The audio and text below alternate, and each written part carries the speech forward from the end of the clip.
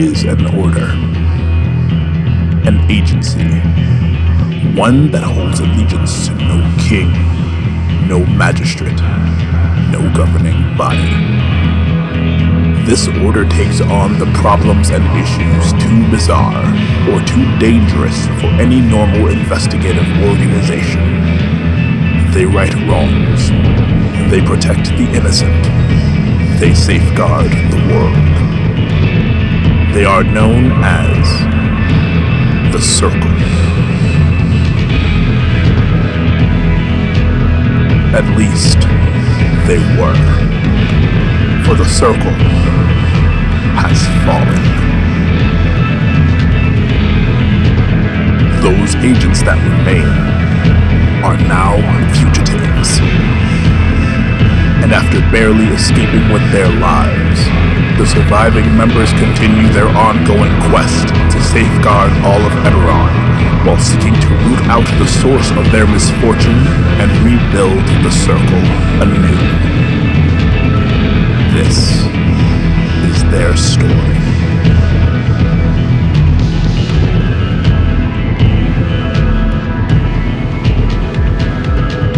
Hey there, everyone. Welcome back to Agents of the Circle, the podcast where I run an original 5th edition game of Dungeons & Dragons for my friends, and all manner of hilarity ensues.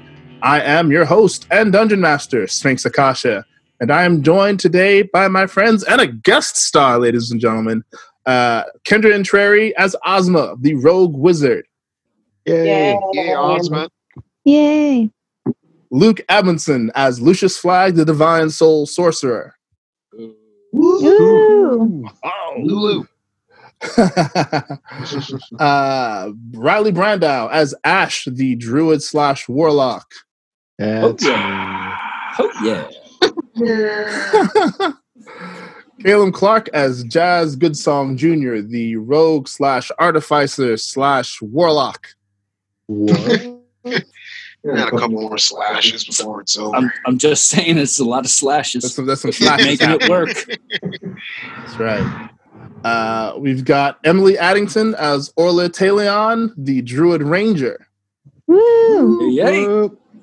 And we are unfortunately not going to be joined by Breezy Rumsey due to scheduling constraints. We may not actually see her until maybe towards the end of the season. So hopefully, fingers crossed, knock on wood, we get some more Breezy. But until then, we have to go without. And we're also missing Laramie Lundy as Idris Lot, a.k.a. Dakos, the Eldritch Knight tonight. But he'll be back next time, and we will, in the meantime, I will be taking on his now youthful and, I don't know if I'd call him debonair or suave at all. He's probably not still. Character. No, youthful and vigorous.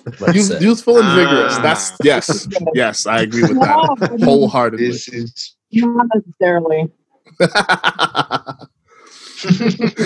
He's still Idris. He's still Idris. Even though he's Dago. Yeah. And I'd like to welcome our special guest, Megan Davidson, who will be playing a character that I will not name yet because you're going to meet her, and it's going to be awesome. So hello, Megan, and welcome to Agents of the Circle. Thank you so much for having me. I'm really excited to be here. Thank you. Excellent. I'll do my best to not kill you outright. Always appreciated. He's brutal. I try not to be. Yeah, I kind of do. I am. I'm not even going to lie about that. I want things to be challenging. I want to push you guys to greatness. And if one of you may happen to die, to quote Ivan Dragoff, if he dies, he dies. yeah, he dies. He dies. So we are back for episode 2 of season 3, which makes this episode 39 of our adventure in Eberron. So those of you listening, if you haven't checked us out yet, the entire first and second seasons are now available for you to listen to on SoundCloud, on Stitcher, on iTunes, Spotify, and Google Play, and basically anywhere you get your podcasts, because, they aggregate and they send things to other places. I think we might even be on like Last FM and Pandora now. It's weird. I didn't ask for that, but there it is. So, check us out, like, share us with your friends, tell your friends about us, subscribe, leave us comments on our SoundCloud page, on our Facebook page, Ages of the Circle. You can message us at Circle Agents or at Circle Agents on Twitter. And I think Agents of the Circle on Instagrams as well. We don't have a Tumblr yet, but, who knows? And also, if you like, we'd appreciate some fan art. Fan art's cool. We dig it, but, no pressure. No pressure. No pressure. No pressure. So, that being said, we'll get to rolling some dice and having some fun, guys. When we last left you all, you were on the run from the Silver Flame. The church had basically run a coordinated strike against all circle precincts throughout Kovir. And as far as you are all aware, you guys are the only agents left alive. You were rescued by some of your elder agents, primarily Corinth, the chief, and Shiro, who now lay in the airship that you all are fleeing in, unconscious. Corinth in a coma, Shiro less so, along with Dez, Shiro's half-orc girlfriend, a monk and cleric, the goblin and half-goblin Carrera siblings, and your pilot, along with Idris / Dakos's, we'll just call him Idris, hell, it'll just be easier that way. Idris's fiance, Clara, our necromancer friend, as well as Nala, Chief Corinth's adopted daughter, and Corinth's husband, whose name I am suddenly forgetting. I am so sorry. That's terrible of me. Wow. We'll get there. And his husband. You are all heading towards the kingdom of Undair, who is basically, as far as the Church of the Silver Flame are concerned, are neutral. They don't give a shit. Even though the Thrain, which is the seat of the Silver Flame, is literally right next door. So you all been flying north at, breakneck speed. You got ambushed last episode by a group of Silver Flame Templars, led by a Templar captain by the name of Jody Hearth, who you all fought valiantly, and you damn near killed her, were it not for the exquisite roll, a persuasion roll, or was it persuasion or intimidation? I don't remember which one, of Lucius, who talked her down and basically talked her into letting you all go. For now, it was getting pretty, yeah. And you have essentially, made yourself, I don't know if arch nemesis would be the right word, but pretty damn close. And she's, basically vowed that this would not be the last time you would see her face. But now you are traveling further north. You are just outside the limits of Brayland, and are passing over Lake Galifar, with the Eldine reaches to the west of you and Undair to the east of you. Passing over Lake Galifar, you can see those of you that are still are any of you still deckside, or have you all gone below decks?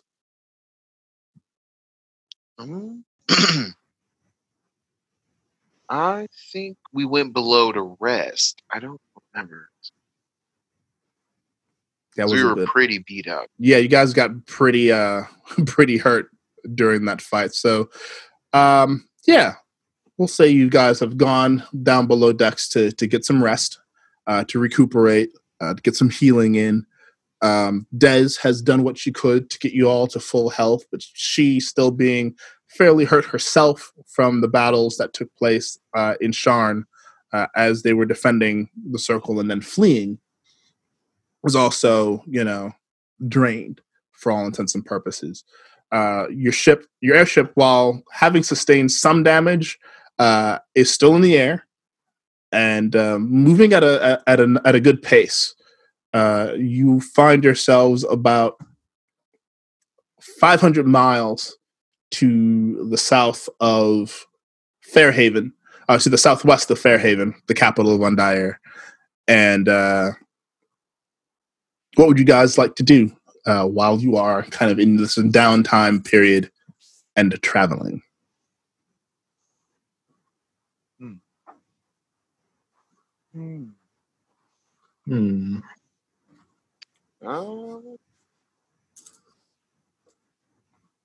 I think that Ozma, kind of sensing that we are all very, very weary and it is some very heavy things going on right now, would like to try and cheer up everybody by taking her multiple daggers and juggling them. Oh, okay. All right. We're going for it. All right. Hey guys, I know it doesn't seem things are great. Everything is fine. but hey, look what I can do. All right. So for that, I'm gonna go ahead and have you. Let's make a performance roll on that. See how we do. You don't want to play that stabbing game on a table where you go in between the fingers really quick? Yes, we're not doing Alien right now. And then grab someone Aliens, else's hand, apologies. put it over yours, and then do it. Let's see. So that first roll was a 14. You juggled them pretty well. You have like a slip here or there, but you've managed to catch yourself, and you're doing well. And people seem to be fairly like, oh wow, that's neat. And then you make another. Well, you've already made another performance roll, so well you get better with time. You can tell. No one seems to know that this is something that you probably have not done in a very long time. But as you are, as you continue, you get better, and you're like, oh yeah, that's right. You get back into your old habit and the rhythm and everything. Yeah. And people are genuinely like, oh, cool, yeah. So I'm going to go ahead and stack on another point of inspiration for you. Yeah. For that, that's the other thing that I failed to mention. I think to all of you,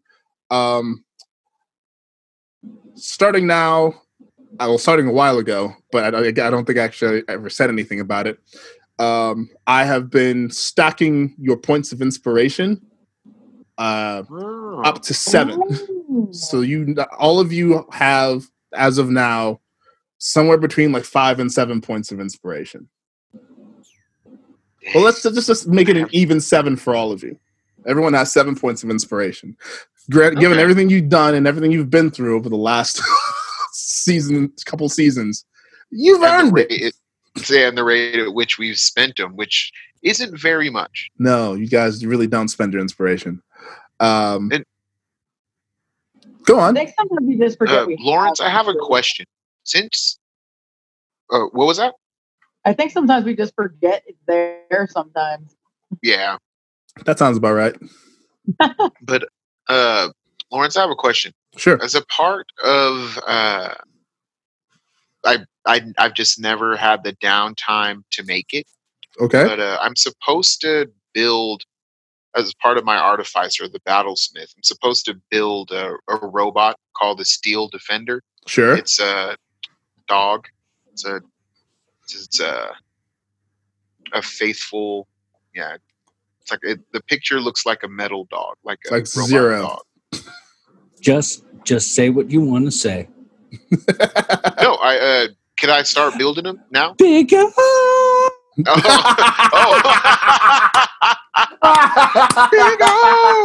I was waiting for it. I'd say you can take this downtime while you're on ship to kind of look around and find some pieces that you might find useful. Go ahead and make an investigation roll for me.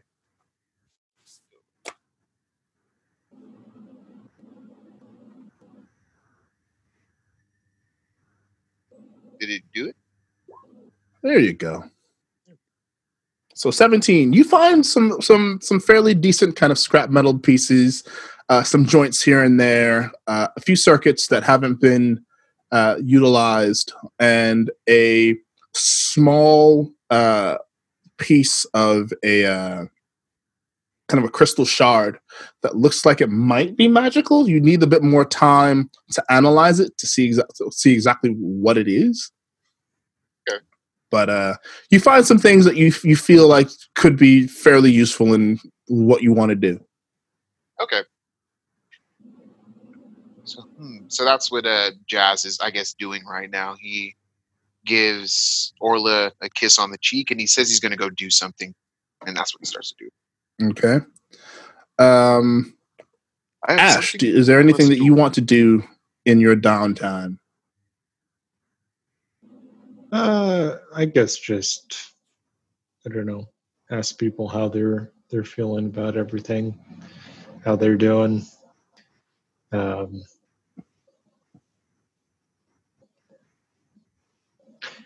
Make sure that they're in shape for the next encounter we get into.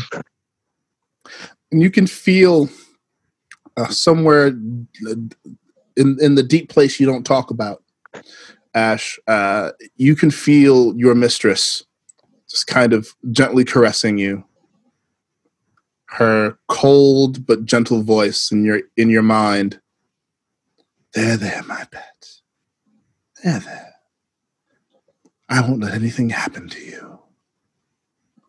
I've got you. Ash is feeling pretty comfortable. There you go. Lucius, what about you? What are you getting into while you are flying and in the downtimes? As soon as there is even a slip, I am immediately up top. Okay. Checking with everyone, making sure they are okay, and preparing myself for the inevitable. Okay. While you're up there, I'd like you to make a perception check, please.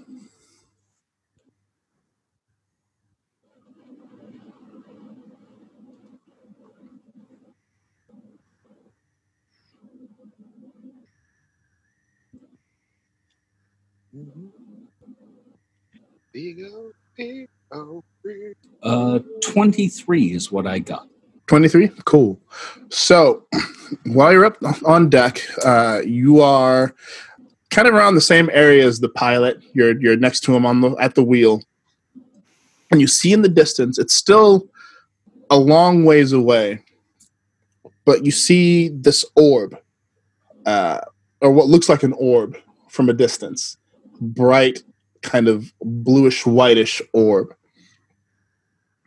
And occasionally you might see a flash of what appears to be like a silver streak sailing towards the orb and then smashing itself against it. The orb will get brighter for a moment and then it'll fade.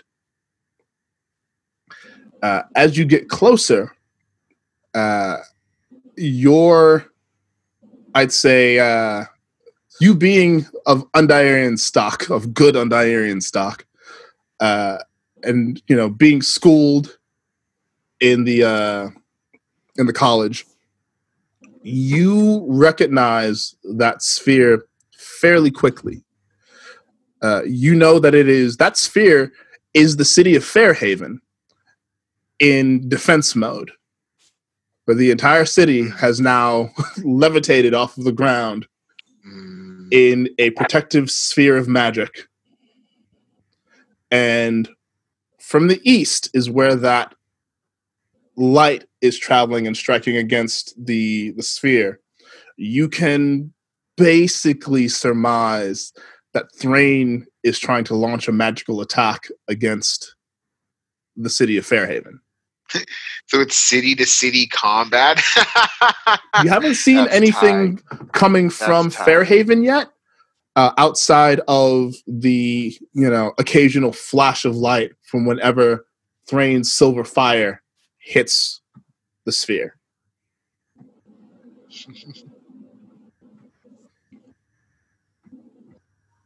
I fear we may have more on our hands than merely the attack against my homeland. The captain, the pilot rather, kind of, you see this almost like look of shock and fear on his face as he sees exactly what you're seeing. And he's just shaking his head. In all my years, I never thought I'd see us going to war a second time, but I have no doubt in my mind that this may just be what we're seeing.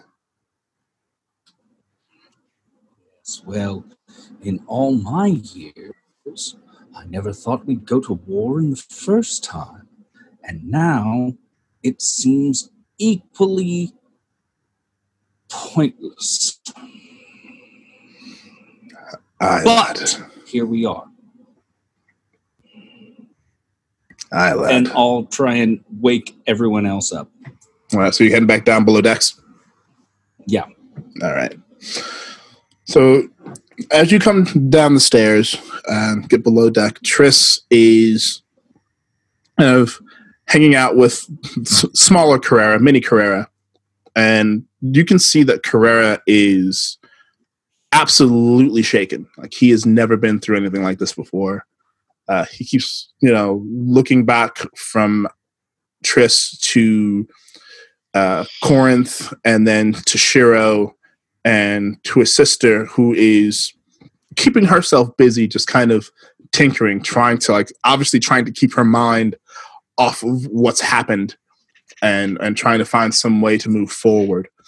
Dez is asleep in a cot, a makeshift kind of cot directly next to where Shiro's laying. Her arms are kind of linked around his good arm. And her sleep is not peaceful. It's very restless. But she is managing to get some form of rest in that regard. Corinth is still laying maybe about 10 or so feet away from Shiro, and Nala is sitting next to him and her other adopted father, just in meditation. But you also notice that one of Corinth's limp hands is sitting in hers, in both of hers, as she kind of enters that space where she's trying to center herself. So as you come downstairs, what do you... Kevin is the husband's name. There we go. His name is Kevin. So as you come downstairs, Lucius, what are you saying to people? Kevin, wake everyone else up. I will do what I can, but we have trouble. What do you? Kevin just kind of looks up. What do you mean? Don't ask me. We need everyone awake and topside. Help me or piss off. Kevin kind of gives you a wary and almost irritated eye. And I look back at him and literally give the No. Come on now, Kevin. This is not the time. You can hate me later, but right now, We need everyone awake and up top. Kevin rises. If it's for the first time, you notice Kevin is not a small man. He is fairly large and muscular, and he kind of gives you a very brief glare. Kevin, I understand that you could beat me physically. And I'm going to say this once. You can give me an open-fisted slap when this is over if I am wrong, but I am telling you on my life and yours, we need everyone awake and up top right now. Kevin moves in your direction slowly. It's not a matter of whether you're wrong or not. It is a matter of the respect and decorum. We are all in a state right now. We are all very stressed. I understand that. No one understands that more than me right now. However, there's a time and a place for this kind of... Unfortunately, that time and place is right now, or we are all dead. And at that moment, you kind of hear over the intercom this kind of...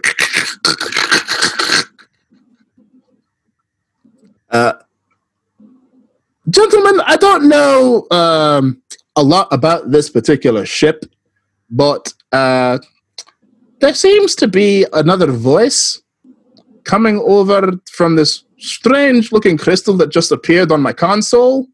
So if you all would kindly come up to the deck, this is a bit weird. They're asking for you. I don't recognize the voice or the face that suddenly appeared, but they're asking for you, all of you. Well, all of you that are conscious anyway. If you don't mind, thank you very much. And the console, kind of the intercom device goes off. Kevin looks at you, Lucius. We'll settle this later. And begins to go up to the top and kind of gather everyone. Yes, good talk, Kevin.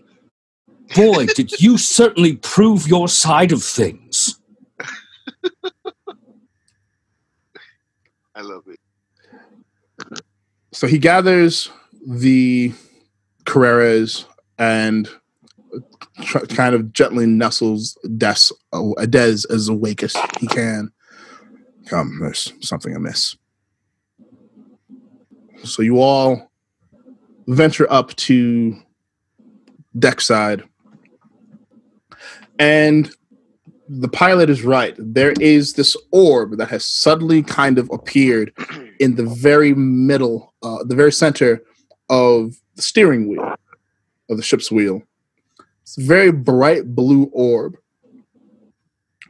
And from that orb, a light has emitted and has basically created what appears to be like almost a hologram of a woman most of you recognize.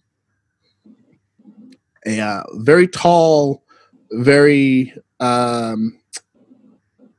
beautiful looking tiefling woman who Jazz absolutely recognizes as his godmother, Lady Valar. Oh.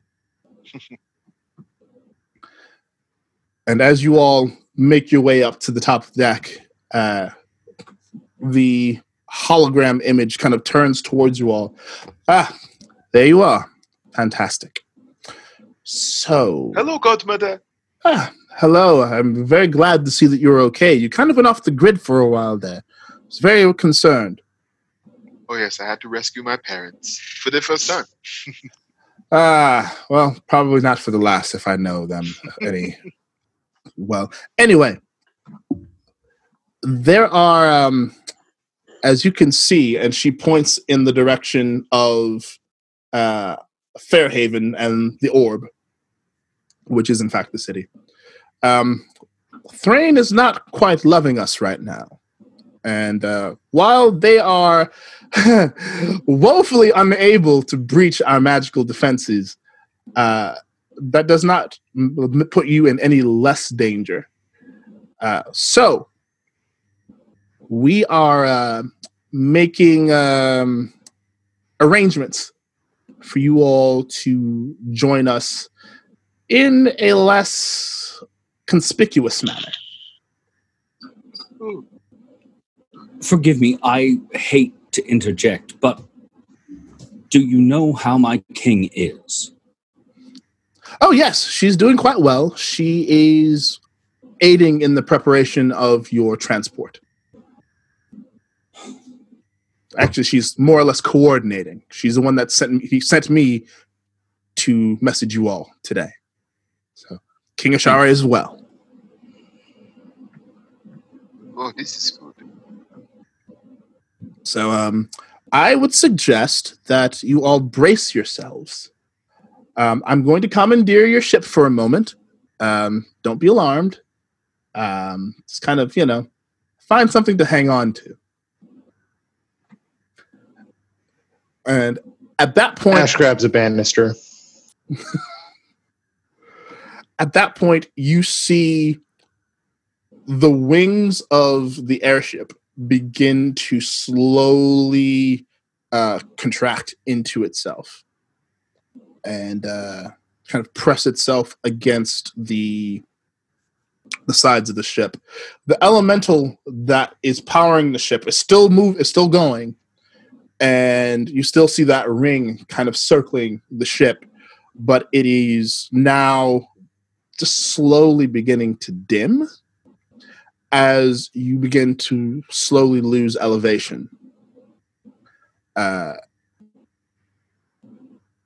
And Valar kind of looks to all of you.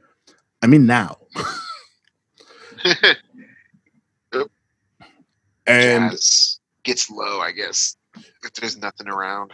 There is a kind of whirring sound that comes from the sides of the ship as several metal beams and rods begin to shoot up from the sides and kind of go over the mastheads and connect in several arcs that then connect together to form kind of a ceiling, which form a dome that covers the entirety of the deck.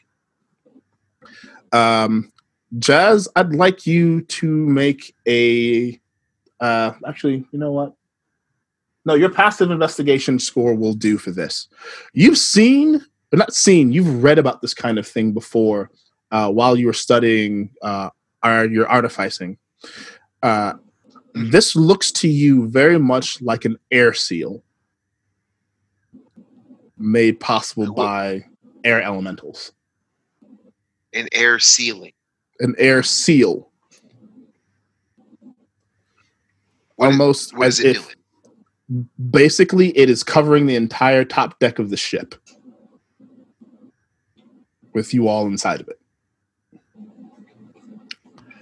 It's a device for like catching a ship. It's a device. It's a device for keeping air in and keeping other things out. Oh. Jazz turns to everyone's like, oh, this is very fancy. And I'd like for everyone right now to make a dexterity saving throw. Uh-oh. At least all of you on the ship to make a dex save. Uh-oh.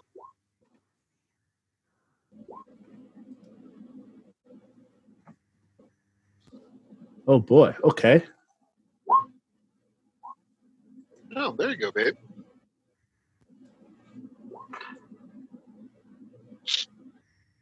Did you see yours, babe? Okay. Of all of you, Orla is the only one to keep her feet. As the ship suddenly takes a nosedive. You're on mute, babe. And begins to plummet.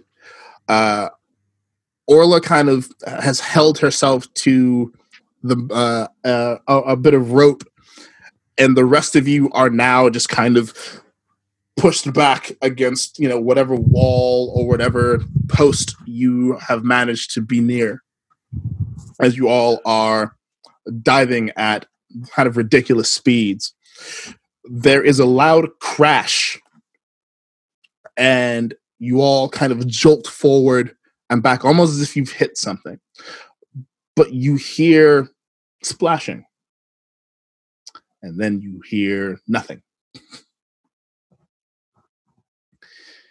And Valar, it's like, all right, good. Broken surface, good. All right.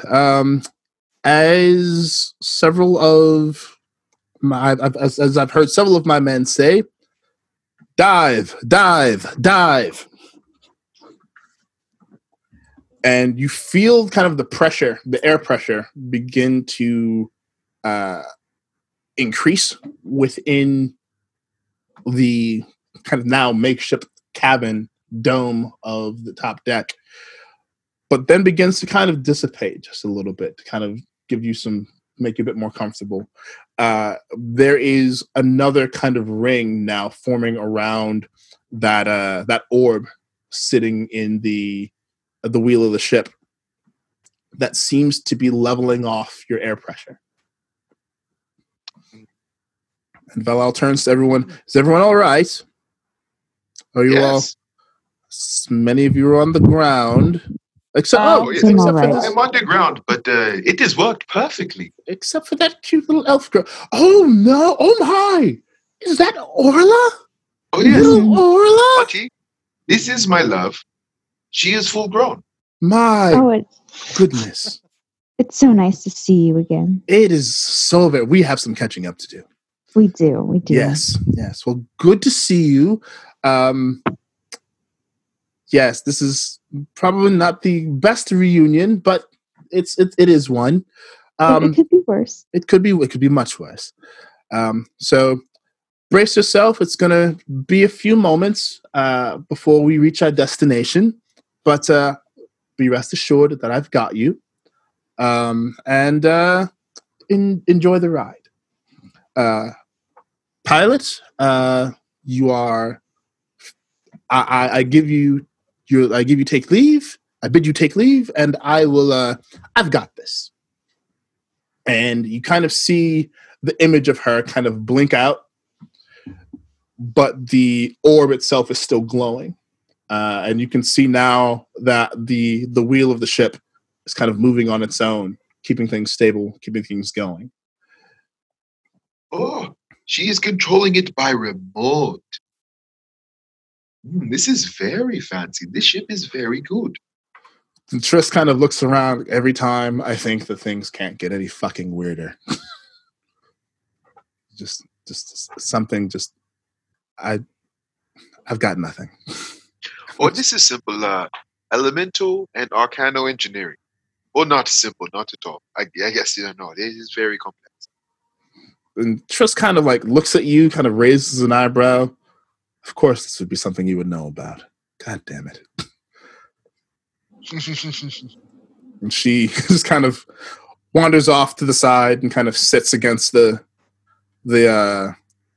bulkhead. Just, right. Idris is very curious. I've never been in such a vessel. I would venture. Actually, you know what? Let me check his wisdom real quick. Let's see where his wisdom is. Nope. I'm going to try something. And he attempts a backflip. Naturally. For no other reason except that he is who he is. And he doesn't suck at it. He does not do a full-on handless backflip. He does wind up having to use his hands to support himself and more of a somersault than a backflip. It's like, oh, well, maybe the pressure has diminished things just a bit, but very nice. Still got it. And Claire's like, just come and sit, please. Come and sit, please, love. Just sit down. Des is, very nervously looking about. And Kevin kind of wanders by, pats her on her shoulder. Everything will be fine. And Des nods. No, I know. This is a lot. And Kevin nods. I agree. Yeah. And he turns towards all of you, gives you a nod, and then wanders back down below decks, presumably to rejoin the chief at his side. As does Nala. The pilot just kind of sits with the rest of you, pulls out what looks like a nicely made bottle of some drink, and just kind of pulls the cork off with his teeth, kind of starts to take a swig, looks over at Ozma, passes her the bottle. Oh, Devil I'm gonna need recognized. this. It's like, you need this as much as I do, I think. And takes the bottle back, takes a swig, and then begins to pass the bottle around to everyone else. It's like, I know this might not be the best time for this thing, but I think we all could use something to calm our nerves just a mite.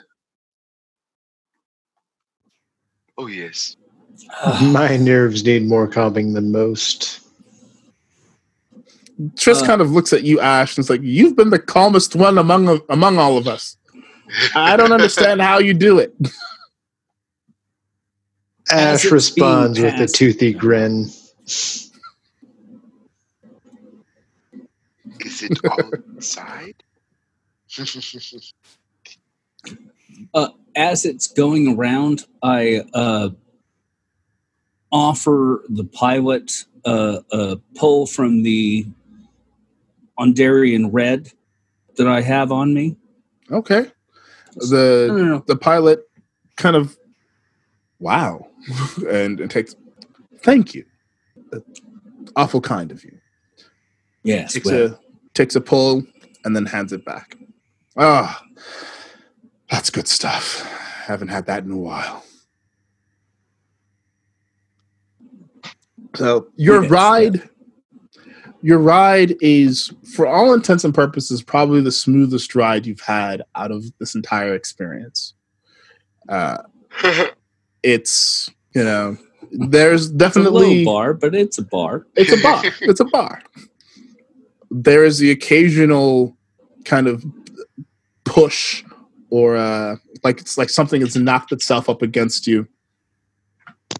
And, you'll occasionally hear Val come back on the intercom. Don't worry about that. That was just a bit of reef that got in the way. But, oh, nope, that wasn't a reef at all. It looks like an aboleth. Sorry about that. Buggery things disguising themselves. All right. And as you were, and then, intercom will go back off. She's still staring. After some time passes, say maybe about 20, maybe 30 minutes, you feel yourselves beginning to slow, coming to a very, very gradual halt. As you do, there is a weird kind of sensation of release and of uplift. As Ozma, with your knowledge, you can feel that for certain that the ship is now rising and is making its way back towards the surface.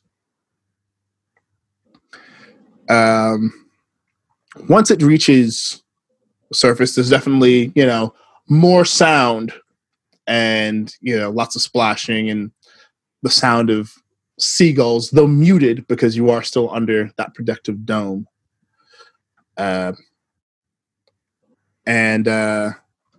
once you arrive, or once you stop finally, there is a sliding sound to the right side of the ship.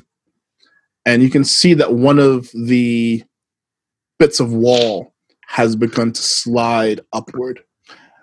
And another bit of that same wall, a bit of wall, is sliding down, kind of making an archway, kind of an arched door. And there is now a plank attaching itself to the ship, like a ramp. And after a moment, there are footsteps, and you see now the actual Lady Valar walk upon the ship. Her leather armor, kind of tightly worn, and a couple of robes and a hood now covering her horns. She looks at all of you, takes a brief bow. Glad to see you all safe and mostly unharmed. I understand that we have some unconscious below decks. Yes, this is true. And she looks back behind her, kind of waves forward, and you see a couple of men in robes, various priestly, almost clerical robes, kind of wander up. Valar points to the door to below decks, and they all go through. Valar walks over to you, Lucius, puts a hand on your shoulder. You've done well. We've got them. We'll make sure that they're okay. Come with me. All of you, come with me. And I give the exact same level of bow that she extended to me, but a couple inches beyond that. Excellent. She makes note of that, and she gives you a bit of a smile. So, no doubt you've seen the lovely Dome of Defense around our fair city. Oh yes. How does that work? Is that is it water? Is it how are we underwater now? Well, we're not underwater currently. Currently, we are in some caves. A nice little passage underneath the city of Passage. So named for this passage. Oh. And we are going to, once we have Shiro and your chief, we will then take a much shorter and more expedient route into Fairhaven. But to answer your first question, as to the bubble around the now floating city of Fairhaven, that is pure arcane energy. The Red Cloaks have all marshaled, well, most of the Red Cloaks have marshaled their powers along with Emrys to basically protect the city in what is, for all intents and purposes, pretty impenetrable bubble. Thrain has decided that we are in cahoots with the Circle, which we are. But they have decided that we are their enemy due to that, and have taken to attacking our country. Luckily for us, we have been planning for maybe not just such an occasion, but, you know, we were in war for the last 100 years, and we have had to make certain safeguards to protect our people. So, Wise. It turns to you, Lucius. Do not worry for our citizenry. They're all fine. We've been through much worse than this. Everyone is protected. Those who are not within the city of Fairhaven are within our underground sanctuary cities, kind of writing things out and arming themselves as is right. This is definitely going to be an interesting situation. Well, that was calming. I'm glad to hear it. Yes, well. And she looks up and sees the sets of four, the two sets of four clerics now with Shiro on one stretcher and Corinth on the other, coming towards the staircase, or the ramp rather, and walking down. As you all walk down the ramp, you all notice sitting at the edge of the dock, kind of in Seiza, Japanese kneeling position, kind of in meditation, is a woman you've never seen before. And Megan, I'm going to go ahead and have you describe her. Yay! Okay. You see before you a rather slight half-elven woman who has sort of a warm, tan-colored skin, thick, wavy hair. But she's very sort of plain-featured, but built with like ropey muscle. She wears navy blue linen garb that is probably very well made, but not ostentatious. And she carries a quarterstaff of hickory and ash that weave together in a variation of an infinity symbol along its length.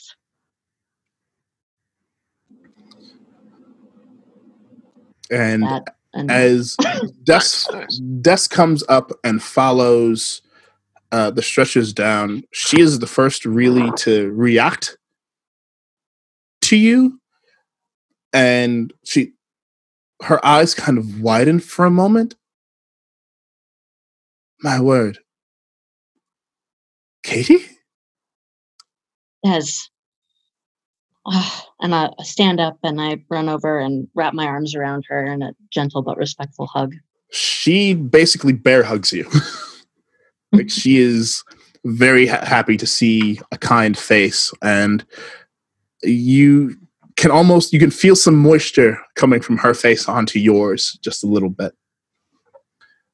It is so good to see you. When I heard that the other bits of the circle were destroyed and people were killed, I didn't know what to think. But you're okay. I wasn't here when it happened. I was elsewhere, but the devastation of the flame, I can't even begin to describe. Des nods as she pulls away, still holding on to you by your shoulders, and kind of looks into your face. Yes, I can relate to that. But yes, I'm you're very glad alive. that you've survived as well. For better or worse, I suppose that's true. I wish that I could have been there to help.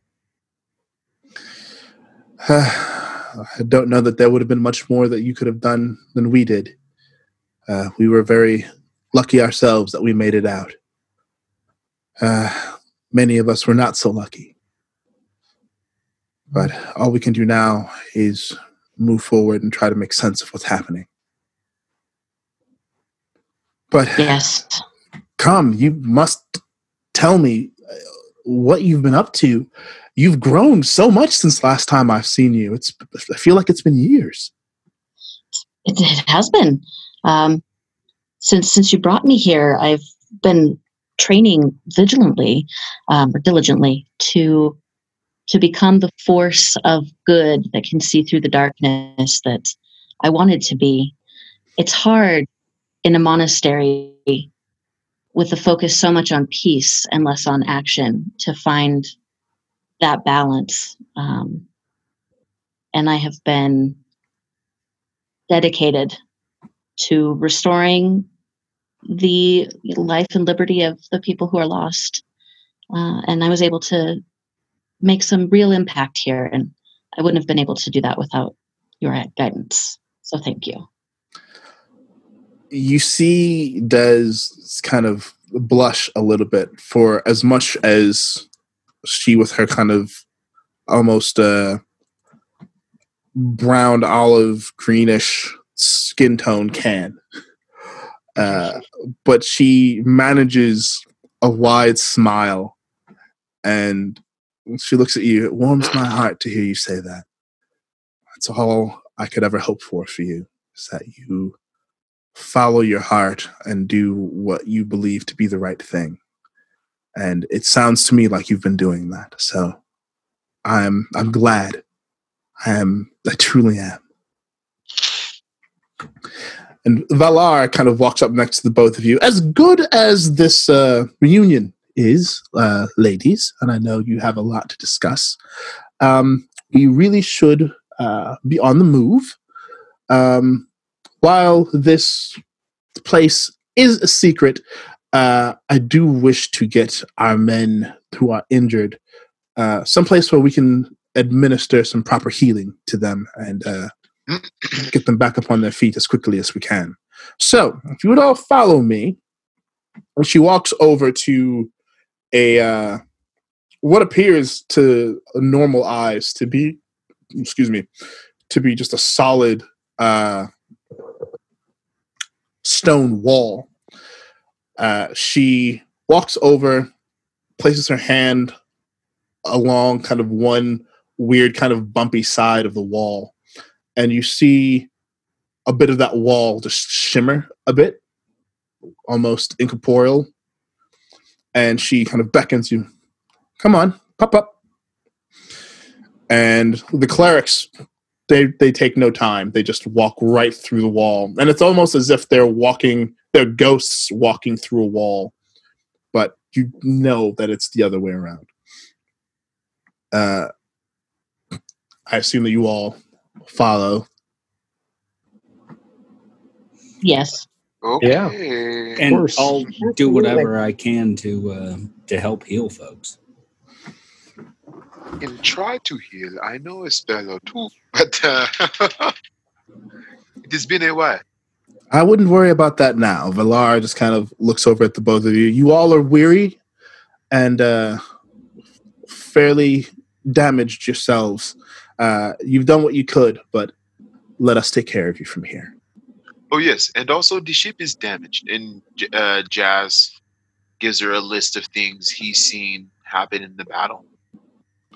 Okay, and you can see Valar kind of, as you guys are walking, she's nodding and making mental notes of what you're saying, Jazz.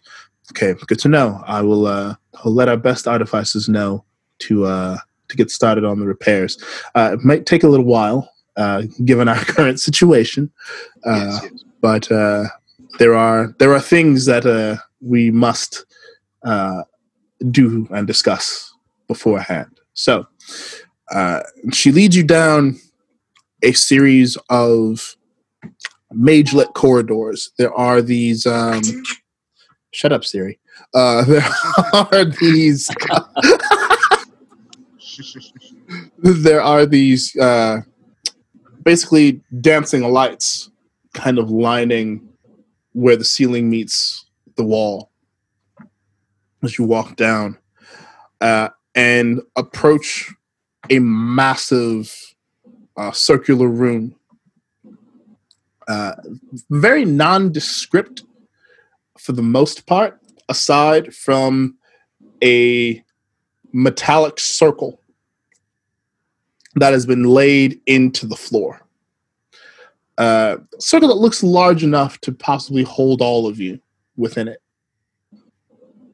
And Valar kind of is ushering you now into the circle. Go on, go ahead and we'll just stand inside and just take a deep breath. It's going to get a little weird for a split second, Yeah. but it'll only be a moment, and everything will be fine.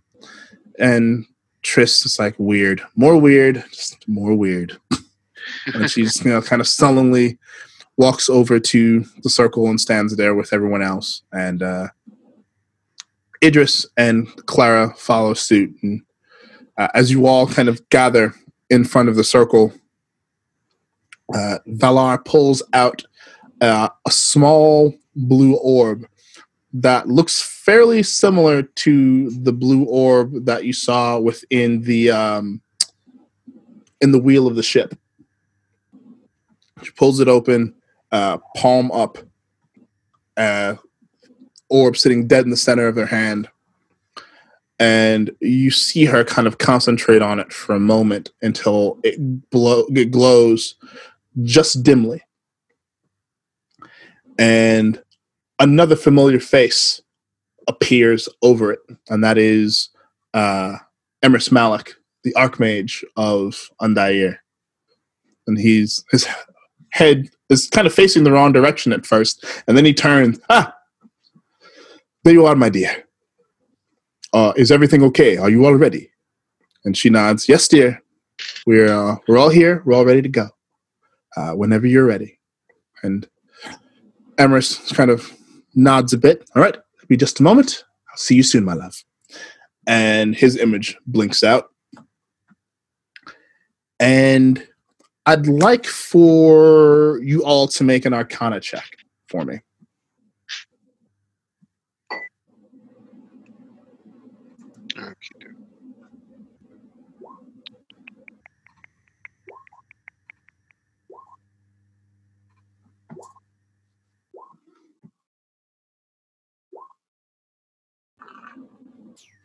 Okay.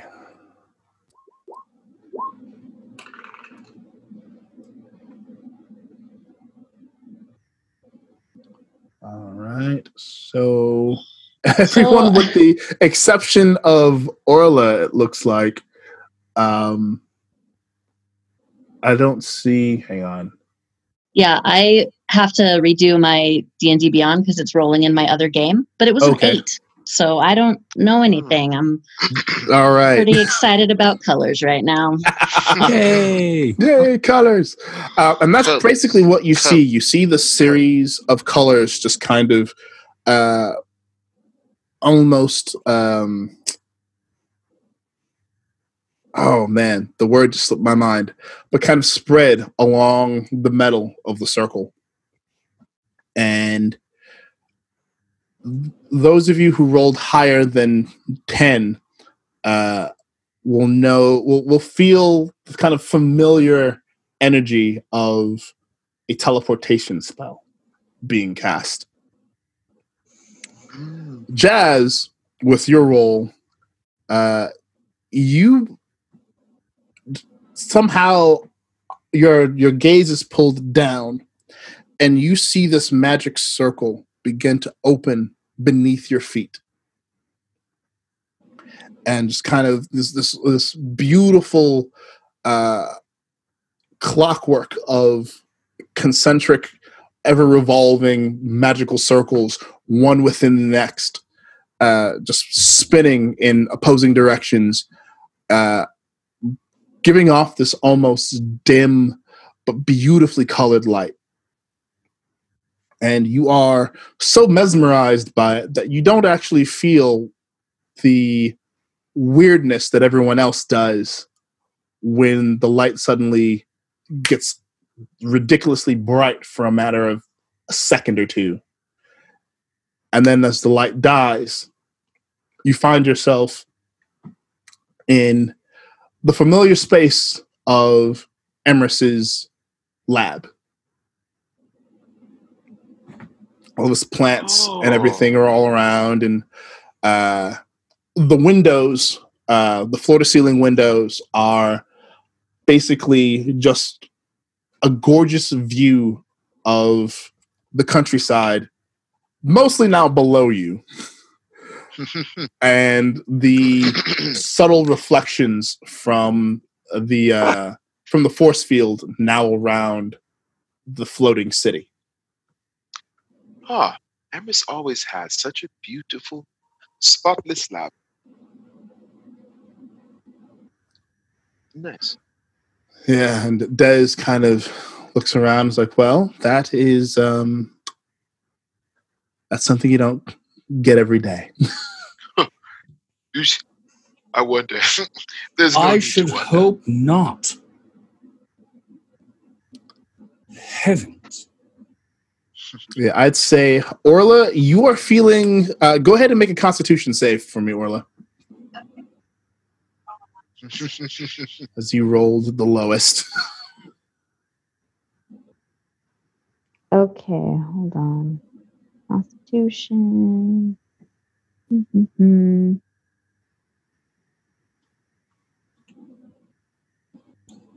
Constitution Junction, what's that function? I got 8. Okay, you feel Uh-oh. ridiculously queasy. Oh And no. you are barely able to make it to one of Emers's floor plants and basically heave into the pie. That sounds right. And Emrys is,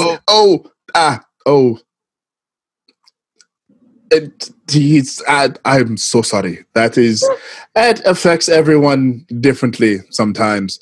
And he reaches behind him and grabs kind of a clear vial of this kind of bluish liquid.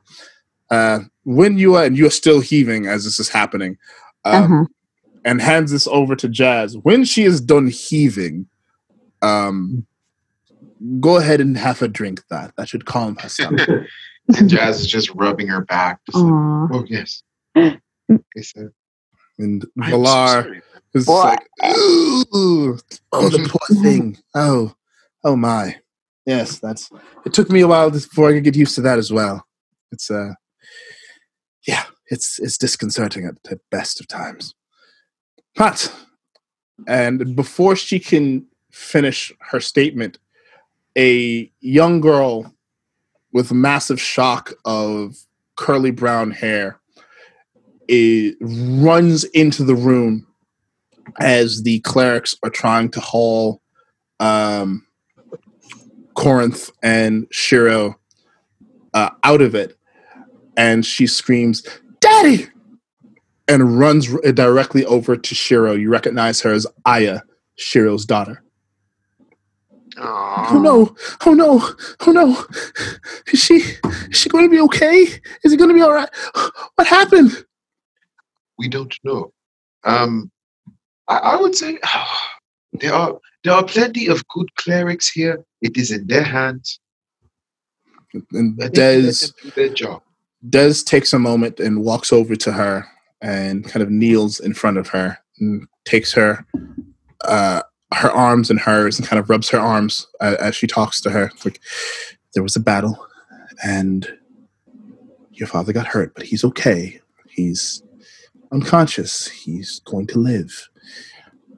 The best thing for you to do right now is to try to stay calm and be as strong as you can for him. He's going to need that. A lot has happened. And I promise that once everything is calmed down, I will explain everything. And you can see Aya just kind of frantically looking between Dez and Shiro, and the crocodile tears just flowing down her face. And she's doing her best to not sob outright as she's listening and doing her best to kind of like steal her own emotions, but she's having a hard time. She's struggling with it. Yeah, she's a 12-year-old girl. Her dad is, bloodied and, without an arm. Yeah. And so she's, doing her very, very level best to try and stay calm. But you can definitely see she's okay. Okay. If you say he's going to be all right, then I trust you. I trust you, Desi. And Des kind of takes her and kind of pulls her against her chest. It's like, I know it's hard to see this. I'm so sorry. I'm so sorry. He's going to be fine. He's going to be fine. And at that point, with Aya in her arms, you can see them both begin to kind of shudder and weep just a bit. And the clerics come and kind of usher them out. It's fine. We'll take good care of them. Come with us, and we'll get you situated someplace where you can be nearby. And Des kind of nods and takes a deep breath and stands and takes Aya's hand in hers and, come on, let's go be strong for your dad. And Aya just kind of sits and looks back over at Emrys, almost expecting kind of permission. And Emrys just like looks at her, almost confused, like, yes, of course. Yes, go. And Aya just nods and turns back to Des and kind of like leans against Des for support. And Des kind of puts her arm around her now as they walk out of the door. And as they all leave, Kevin and Nala leave behind them, following the clerics with the stretchers. And Valar kind of turns to everyone and like, okay. So I guess the first question I have for you all is, what the hell happened? The Silver Flame has launched an attack against the Circle, and it seems to be unanimous among all of the circles, among all the towers. They have won. Does anyone know why they managed to launch this attack? We do not. We were on a special assignment. And Triss kind of looks over. We were teleported back into Sharn by the Traveler. Which is some rogue god that I know nothing about. Yes. Just kind of blinked us in the middle of this war zone that was Sharn, and now we have no home. And next thing I knew, we were on an airship being chased by assholes. And yeah, that's what I've got. Yes, I don't mean to speak as an authority. I am not. However, I would suggest that zealots within the Silver Thorn got it somehow into their head that the existence of us examining other older gods was somehow an affront to them. These are people of limited imagination and limited understanding of divinity. But I don't say this out of knowledge. I say it only out of speculation. Emrys kind of nods as he turns back towards you all. Based on my years of experience in various dealings with the Silver Flame, that sounds fairly accurate. It is unfortunate that we do not have more detail, which, of course, how could you have more detail? As the young one said, you were kind of dropped in the middle of all of this. It is as we have feared, and as everyone has said. Every instance of the circle throughout the land of Kovir has fallen. As far as we know, you all are the only surviving members.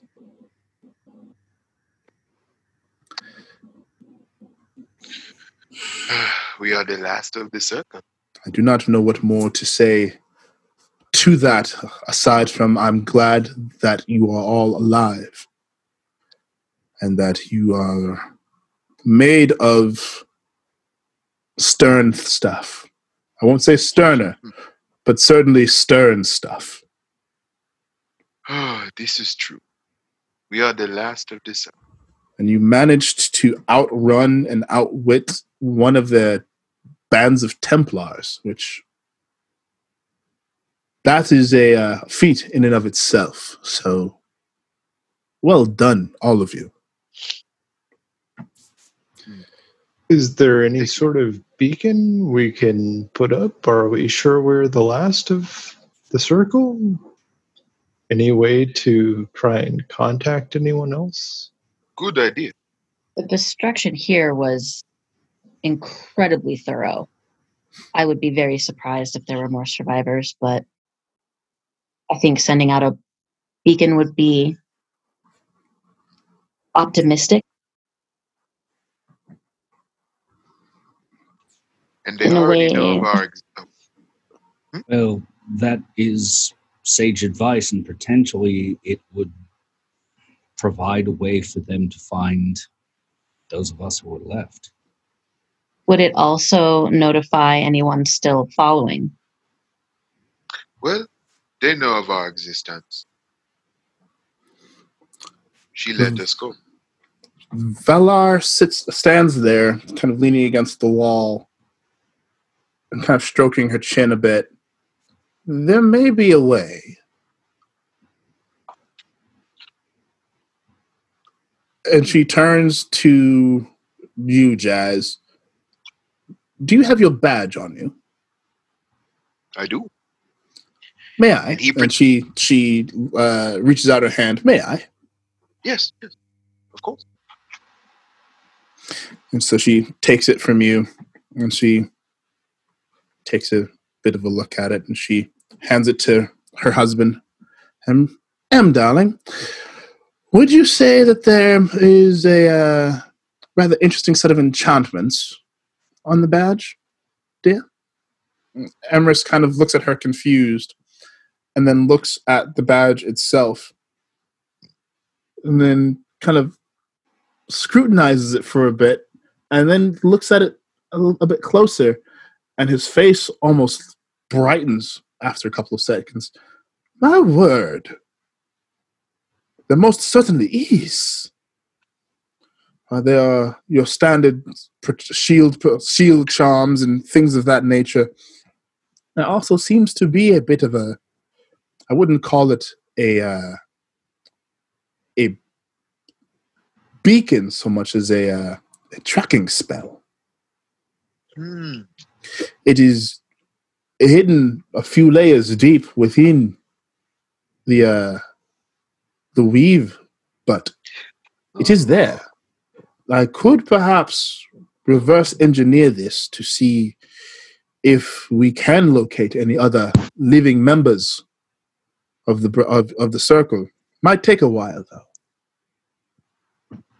And she looks at you, Jazz. Do you mind if I borrow this for a while? It will probably be for a few hours. Oh no, that's wonderful. All right, I will get to work on that then. See what I can do while being as subtle as I can and as careful as I can to protect your whereabouts. Clearly, they know that you are coming here, but I do not know that they know that you are here as of yet. To all outside eyes, my dear wife made it look like you crashed into the lake. So, to any prying eyes at that point, you might as well be dead. So, yes, I will get started on this. In the meantime, Her Majesty is waiting for you in her own office. So, dear Hart and Valar just kind of straightens up. Don't worry, I know the drill, love. I'll see you soon. Come, everyone. And looks at Orla Orla, go ahead and make another Constitution check for me. Okay, hold on just 1 second.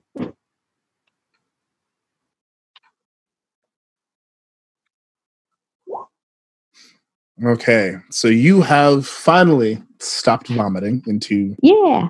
Emerus's plants. And Have a sip of this. excellent.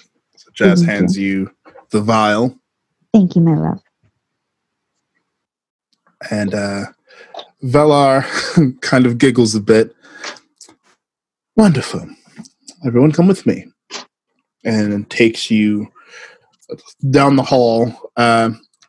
It's not a far walk, maybe 2 or 3 doors down, to a much larger kind of office room where Her Majesty sits looking over a rather large, almost 3D representation of the map of Cover. She kind of reaches her hand over the plot of land where Undair should be and opens her fist and expands her fingers. And as she does so, you see the map change and shift.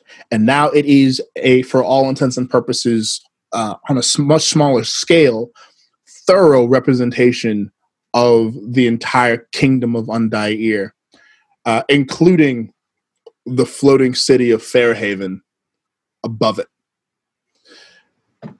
Okay, and you see her kind of mumbling to herself. She's wearing her standard kind of green suit, which is almost military-ish in its make. Shoulder pauldrons with kind of tassels going down the shoulders, the epaulets, double-breasted, but still kind of like almost form-fitting, or at least as form-fitting as you can see it with her sitting behind this massive desk. And she's kind of pondering over, kind of mumbling to herself in Elvish. And as you all enter, Valar kind of, Your Majesty. And, Ashara kind of glances upwards. Oh my, and like suddenly just stands and walks around the table with her arms wide, and like she desperately wants to hug all of you all at once, but remembers her station and does her best to keep decorum and gives you all a sweeping bow. It does my heart a world of good to see that you are all alive and well. It is a very sad and tragic thing that has happened across this country, across this continent. And I do not doubt that it is easy. I do not doubt that it is not an easy thing for you all to be dealing with right now. But rest assured, we will do everything within our power to ascertain your safety,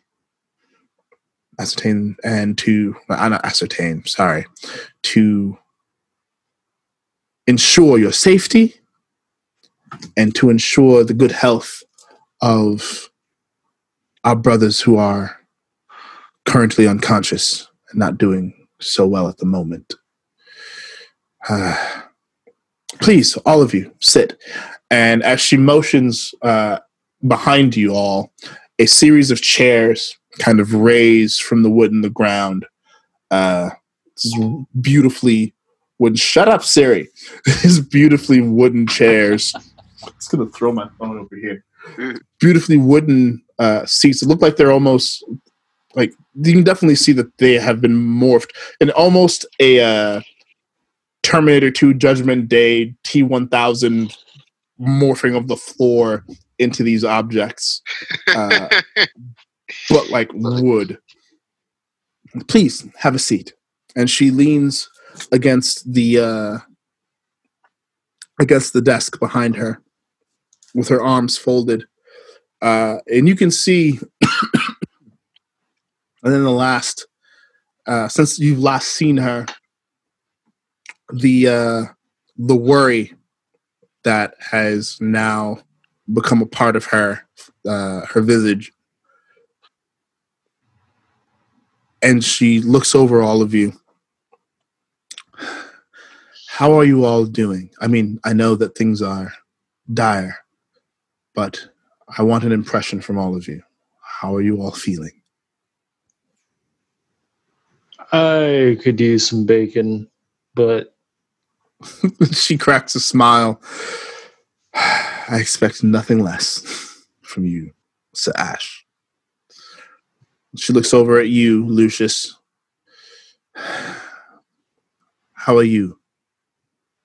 I know this must be both the circumstance of the circle and our own circumstance must be hitting you especially hard right now. Tell me what you are thinking, what you are feeling. Grateful that you are here, my liege. And she smiles. And angry beyond measure. But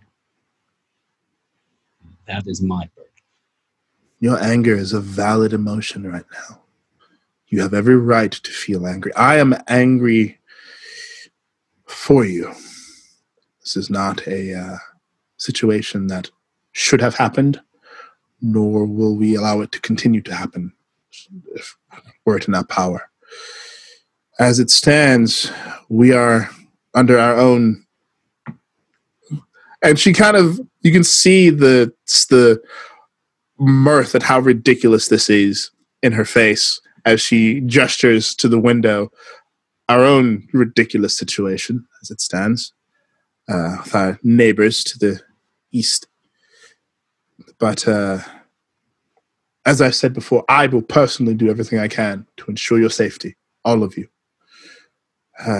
This is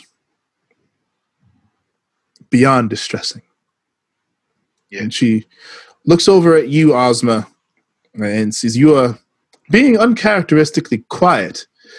I expect that you are also having some, as the youth are saying these days, feels about the situation. I'm just not at all scared at all, and just focusing on. And as you're talking, she is walking over to you and just pulls you into a hug. Ozma starts off as tense and then kind of falls gratefully into that hug. And she begins to rub your back, just very almost matronly, just like, Whoa. I know. It is. Yes. Fear is definitely something that we are all dealing with in our own way. And she pulls away from you and, holds you by the shoulder. But we cannot let it overtake us. We must overcome it and go beyond it. Move past it. It is difficult for all of us. For all of you, I know, given the situation. I overheard you all explaining to Emrys and Val the nature of your emergence into this particular situation. And while it stresses me out quite intensely, it does me the world of good to know that you survived and that you are here with me now. And she looks over at you, Jazz, and Orla, who she has not met before. And hello there, young lady. I've not had the pleasure. I am Ashara, king of this country you see before you, which has been ridiculously under siege now for the last day. And who might you be, beautiful lady? My king? This is Orla. She is my betrothed. It is so nice to meet you. And she looks at you, Jazz. But betrothed. But so much it seems has happened since the last time I saw you. And she walks over to Orla and just gives you a great hug. And granted, I do not have the relationship with Mr. Goodsong here that Val and Emrys have, but I consider them family, and as by proxy, I consider him family, and so by proxy, welcome to the family. Well, thank you. And she looks back over at you, Jazz. I imagine that there must be a whirlwind of things going through your mind at this time. I understand that you spent a considerable time in the Feywild rescuing your parents. Yes, this is true. We saved them. It was good fun. It was really good fun. And at this point, Idris kind of chuckles. Good fun. Yes, that's exactly how I would describe that. Yes. And for the first time, I think Ashara notices Idris.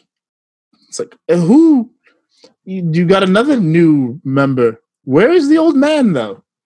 The old one who was weird and, if I remember correctly, slightly pervy and did lots of backflipping and things. And it just kind of like chuckles to himself. I'm right here. And Ashara kind of, her eyes kind of widen and her eyebrows raise. No, you're not. The Idris I knew was a weird little old man with white hair, and you are a rather strapping younger man. I cannot. And Triss just shakes her head. No, it's him. Ask him to backflip. And almost immediately, it's just like, yes, I'll prove it, and attempts another backflip. And he's so weird. Oh, Grandpa, please don't. And with the 21 acrobatics skill check, he lands a backflip rather nicely, like 3-point pose afterwards, and then almost immediately like jumps up. See? And King Ashara just kind of looks on with this amazed disbelief. So, does anyone want to explain what happened? Because there's clearly some things that I am completely unaware of. The same being who had kidnapped my parents had also cursed Grandpa to be Grandpa. And Idris just kind of looks over. Yeah, you really can stop calling me Grandpa now. I'm not a Grandpa anymore. No. You just, and as he just kind of sighs in resignation as Clara just kind of rubs his back. It's all right, dear. We are quite old. And oh yes, Idris, I'm. He just kind of looks over. Speak for yourself. And Clara kind of gives him this look, almost as if to say, "Do you want to rethink that?" And it just immediately, it's like, I didn't mean that. I didn't mean that. I'm sorry. Like, you're right. You're absolutely right. It's like, that's my man. And Clara looks up at King Ashara and immediately bows her head. I'm Clara Wraith. I am this irascible old fool's fiance. To which Ashara, if her eyes could widen any more, they'd be saucers. she's just in a state of absolute shock. So but how? And then Clara just kind of laughs. It's a rather long, fairly ridiculous story, but yes, it's true. And this is all Ashara can do is just shake her head. Well, I'm glad to meet you. Welcome to Ondair, such as it is. She looks over at Katie and places a gentle hand on her shoulder. How are you doing, my dear? I know this has been rather difficult for you as well.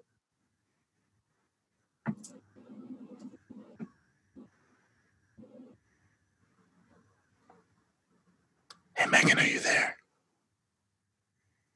Sorry, I was on mute. Katie stands and she's got tears streaming down her face and she bows. My king, it is an honor to be in your presence. I am filled with a rage I didn't know that I had. And part of me wants to exact justice immediately and beg for your aid in accomplishing that. And another part of me sees the levity in the room and celebrates that the best of our nation is still alive. I'm at war with myself and I don't know how to move forward.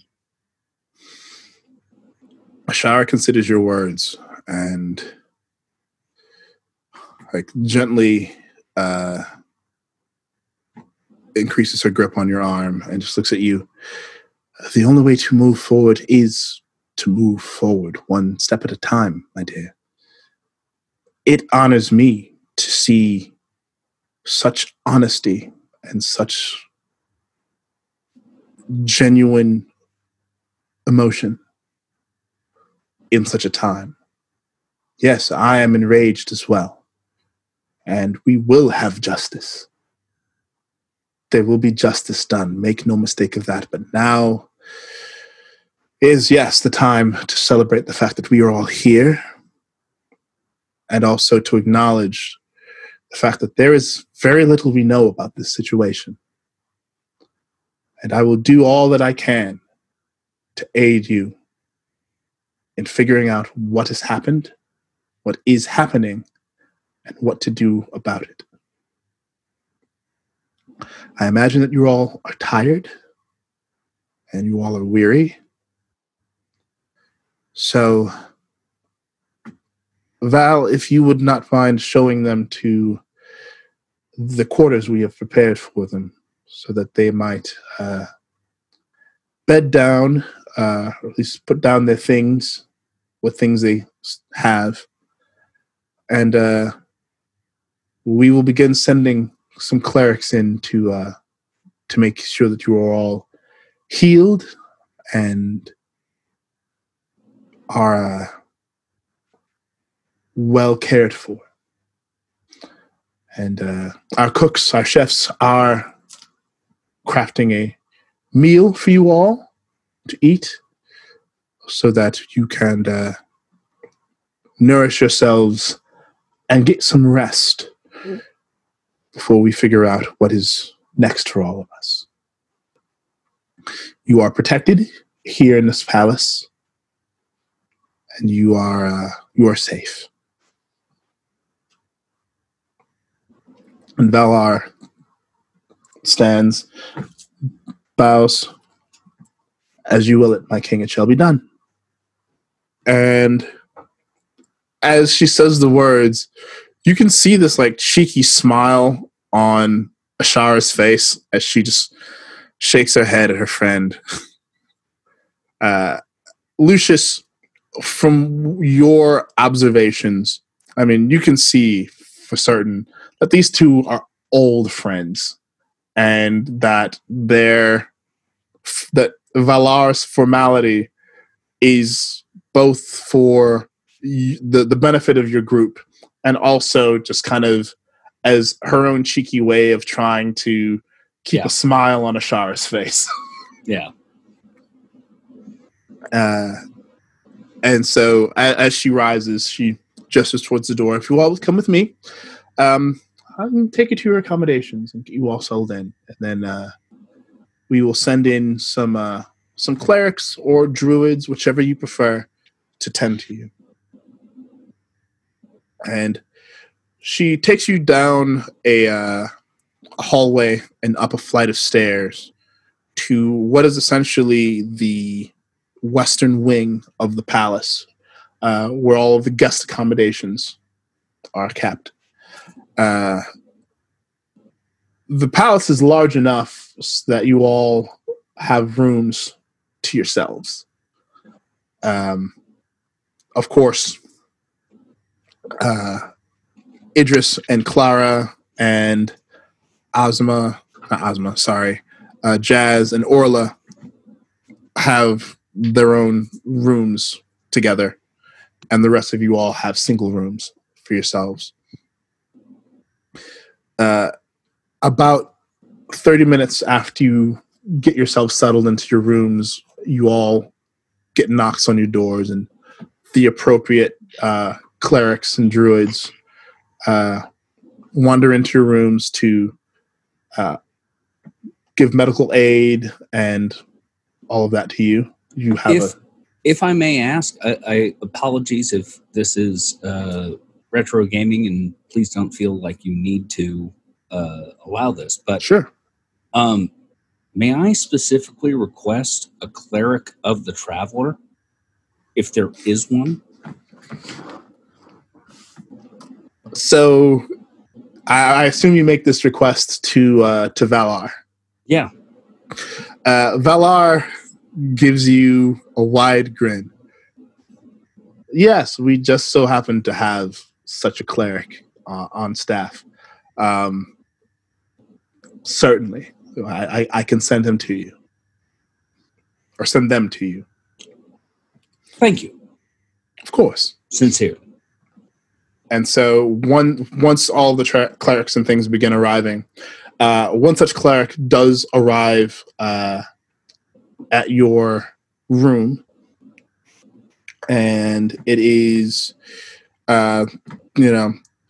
dark robes, big billowing hood. You can't see their face at all. They enter, they bow deeply. Greetings in the name of he who wanders. And the voice is oddly androgynous, almost eerily so. And they remove the hood, and you can see that it is one of the changeling. But you requested a cleric of the Traveler. What might I aid you with on this day? Well, apart from general maintenance, if you will. Certainly. We recently encountered a temple of your god. Oh.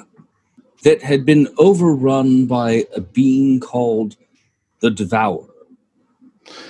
And at the mention of that title, the changeling's eyes widen. Are you referring to Kavar? Yes. I have heard of such a being.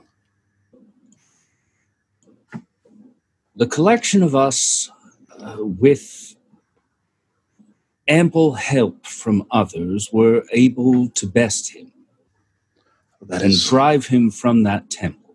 That is most fortunate. What I would like to know is, do you know why the Traveler's Temple, specifically, would be one that would be, pardon the phrasing, but seem delicious to the Devourer? The cleric kind of sits back a moment and ponders that. Well, there could be any number of reasons. Chief among them, in my mind, would be the fact that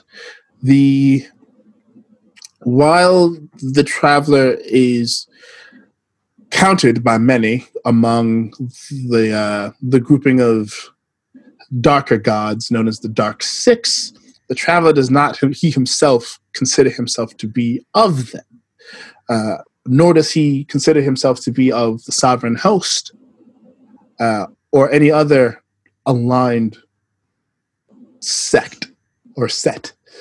The traveler is and always has been for themselves and for the good of those who are aimless and wandering. My theory, if I may theorize here, is that the traveler, or that Kavar, hoped to feed on those who traveled to that particular temple, because the traveler is the patron saint of those who wander. Or the patron god, I should say, of those who wander. So I would think, if I were such an evil being, would sit well as a rather undeniable spider's web to lay, to ensnare those who would come seeking guidance to their next direction.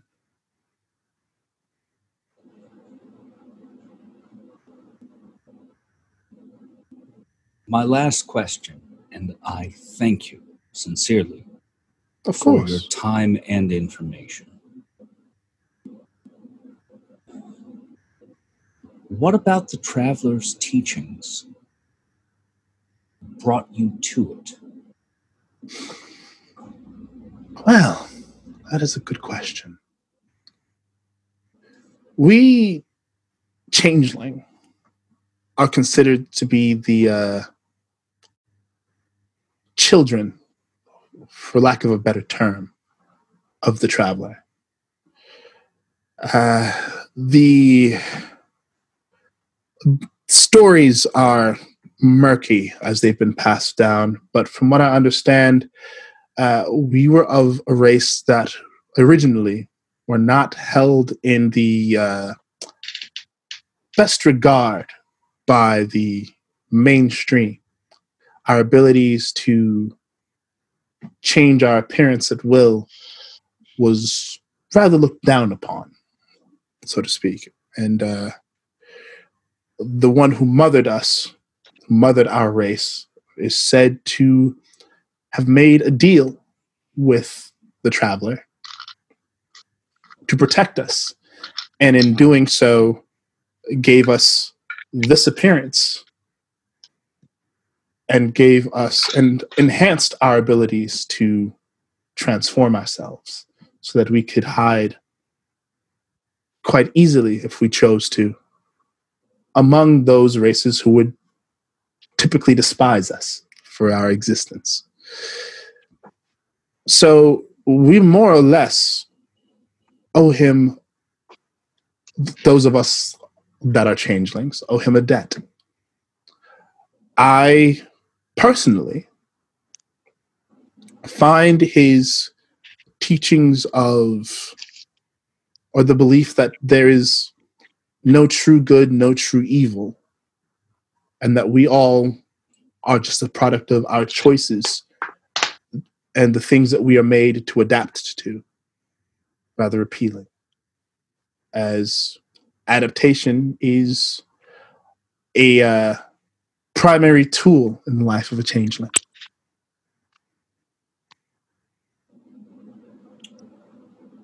Thank you very much. Of course. And the changeling provides you with healing. Your wounds are knit, your energy is restored, you feel better than you have in a couple of days. You feel about as well as you did before you ventured into the Temple of the Traveler. if you have any further questions or in need of anything else, I will be nearby. I may well reach out, but again, thank you. You're most welcome. And he takes his leave and exits your room. Is there anything that any of you would like to do in the meantime while you are waiting for dinner?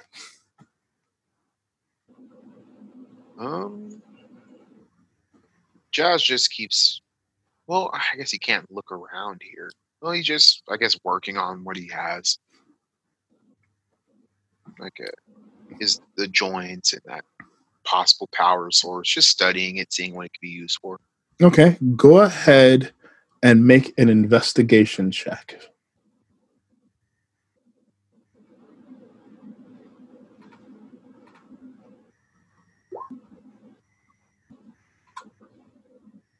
Oh, that's nice. Okay, give me just a sec.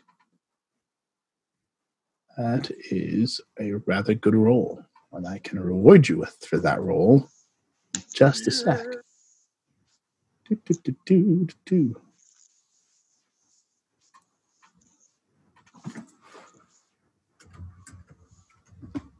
There we are. So that shard that you noticed there, you, through various methods of testing and kind of tinkering about with it, and based on your own knowledge, you have determined that the crystal is a sliver of a Sybaris shard. Oh, would you look at this? Which is a very, very... It very well brims with potential positive magic for such a small piece of a crystal. And it is about, I'd say, the size of a quarter.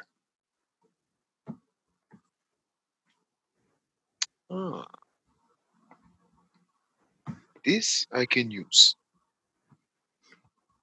And I swear I'm going to remember the name of your sword at some point.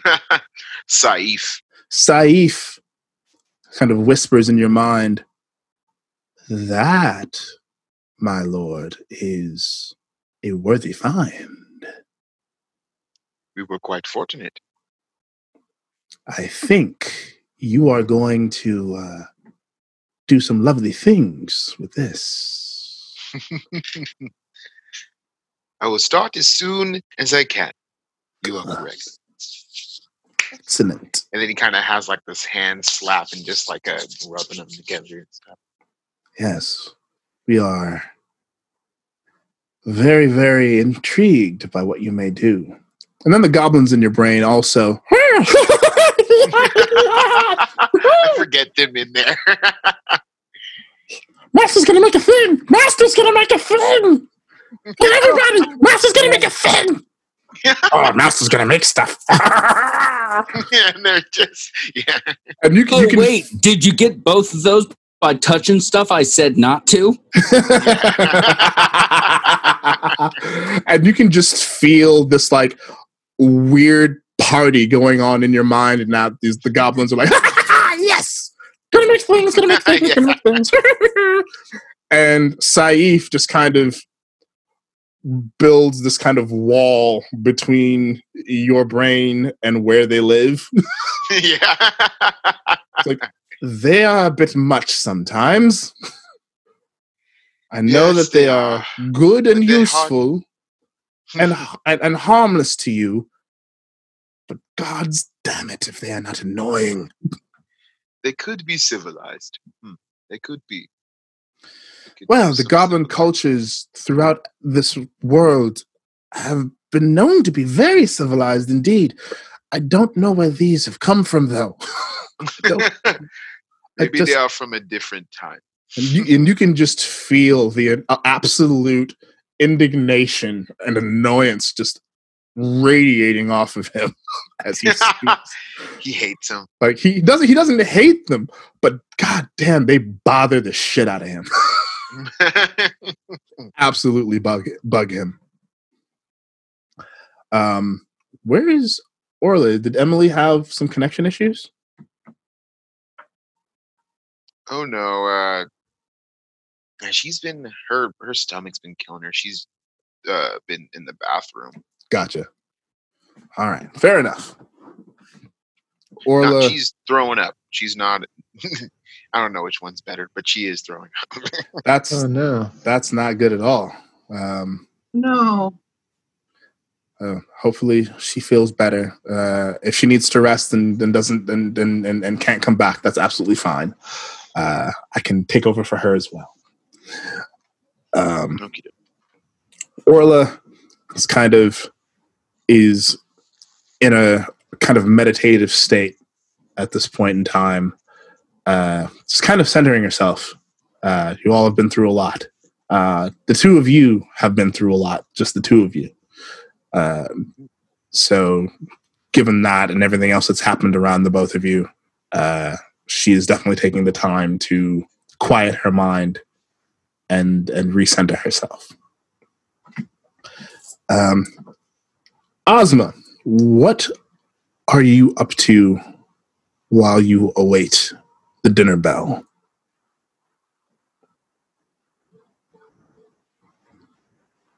Ozma obviously is trying very, very hard to not show just how shaken she is by what is going on. Fair.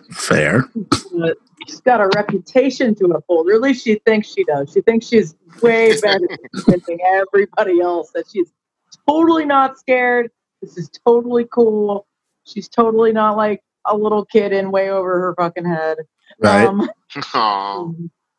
So instead of her usual, drunken shenanigans, she's kind of quietly tending to her crossbows and like in a almost manic state, stringing and restringing and stringing and restringing them. And like, no, it's not right. It's not right. It's not right. Gotta do it again. Gotta do it again. And you get a knock on your door then, Ozma, and a cleric just kind of pokes her head into the room. Are you in need of any do you need a service at all? Would you like some healing? Are you hurt? I mean, yeah. And she kind of quirks an eyebrow at you. You seem distressed. I understand that you've been through a great deal. Are you doing all right? Nothing I can't handle. Are you sure?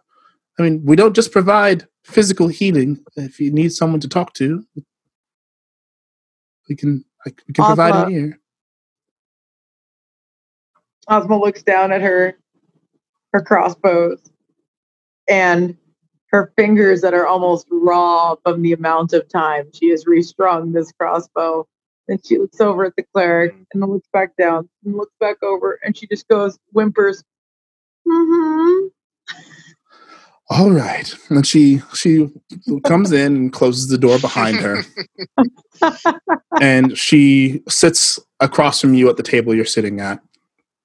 And she pulls from her robes what appears to be a small flask.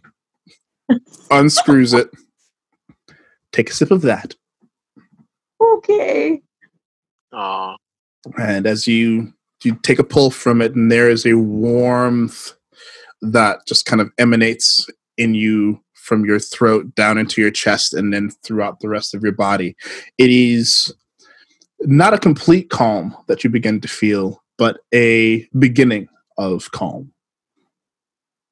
And she takes the flask and she takes a pull from it herself. I tell you, Goblin tequila really is the best.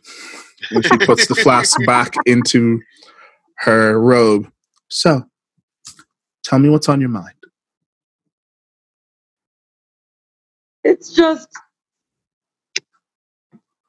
I mean, I'm used to people chasing us. I was on the Red Death. The pirate ship, the Red Death? I know. But I didn't sign up for this. They made me do this. They made me do this. And I just thought it would be a good way to, let people know who I am, and maybe find some very expensive artifacts in the process. But I don't war. The cleric kind of nods solemnly. Yes, it would seem that war may very well be upon us, and no one asks for this kind of a thing. It's a lot for anyone to handle. I imagine, given the life you led before, that this was not quite what you were expecting. But that is an understatement. She laughs and nods. And you can see now that she is a very, very friendly-faced half-elf. Long blonde hair. She doesn't look much older than you, to be honest, and is very, but has this level of serenity about her that is a very calming presence for you. Yeah, so to be honest, I didn't sign up for any of this either. When I decided to become a cleric, I did not at all think that this would happen. I wanted nothing more than to pray to the moon goddess and to, heal and occasionally, help people from, help give people a reprieve from the darkness. But here we are. I mean, our city is floating, and the neighboring kingdoms are attacking us. We're a peaceful country. I mean, we've been a peaceful country for the last few years after, being in 100-year war. But now we're a peaceful country. King Ashara has made us a peaceful country. No one here asked for any of this. Many of the citizenry have had to go underground just to stay safe. I'm here because, well, A, I have nowhere else to be. B, I still believe that I can do some good. And I get the impression from you that you didn't necessarily have to stay with these folks, but you did. And I get the impression that you, regardless of whatever it was you did in the past, maybe you enjoy doing good and helping people. And yeah, it might get you some treasure here and there. And that's always nice. But I think more than anything else, you found something worth doing. So I would say, if I had any advice for you, hold on to that. Hold on to this unlikely family you seem to have collected. And stick to them for dear life. It's gotten you this far. What's the worst that could happen? Not dead yet. Exactly. Not dead yet. And she passes you the flask again. Thanks. I'll take a little bit more of that.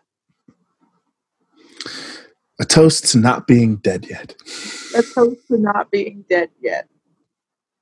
Can I ask you a favor? Of course. Can you not tell can you tell everybody that I'm being really brave right now? Aw. And you see this wide grin just kind of spread across her face. And she nods slowly. Of course. Everyone will hear the tales of Ozma the Brave. Ozma the Stalwart. Ozma the Steadfast. Steadfast. I like that one. That one's good. Yeah, I rather like that one too. And If I can I roll against that? roll against what? Deception?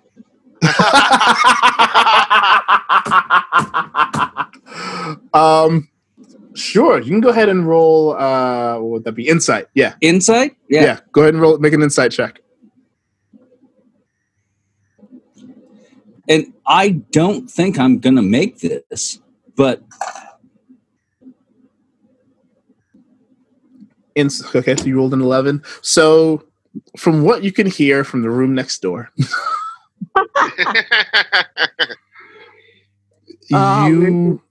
you are everything that you hear come out of Ozma's mouth seems to you to be the honest to God truth.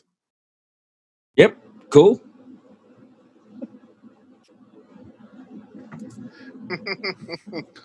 So the two of you, Ozma, you and the cleric, spend the next few moments just kind of enjoying each other's company.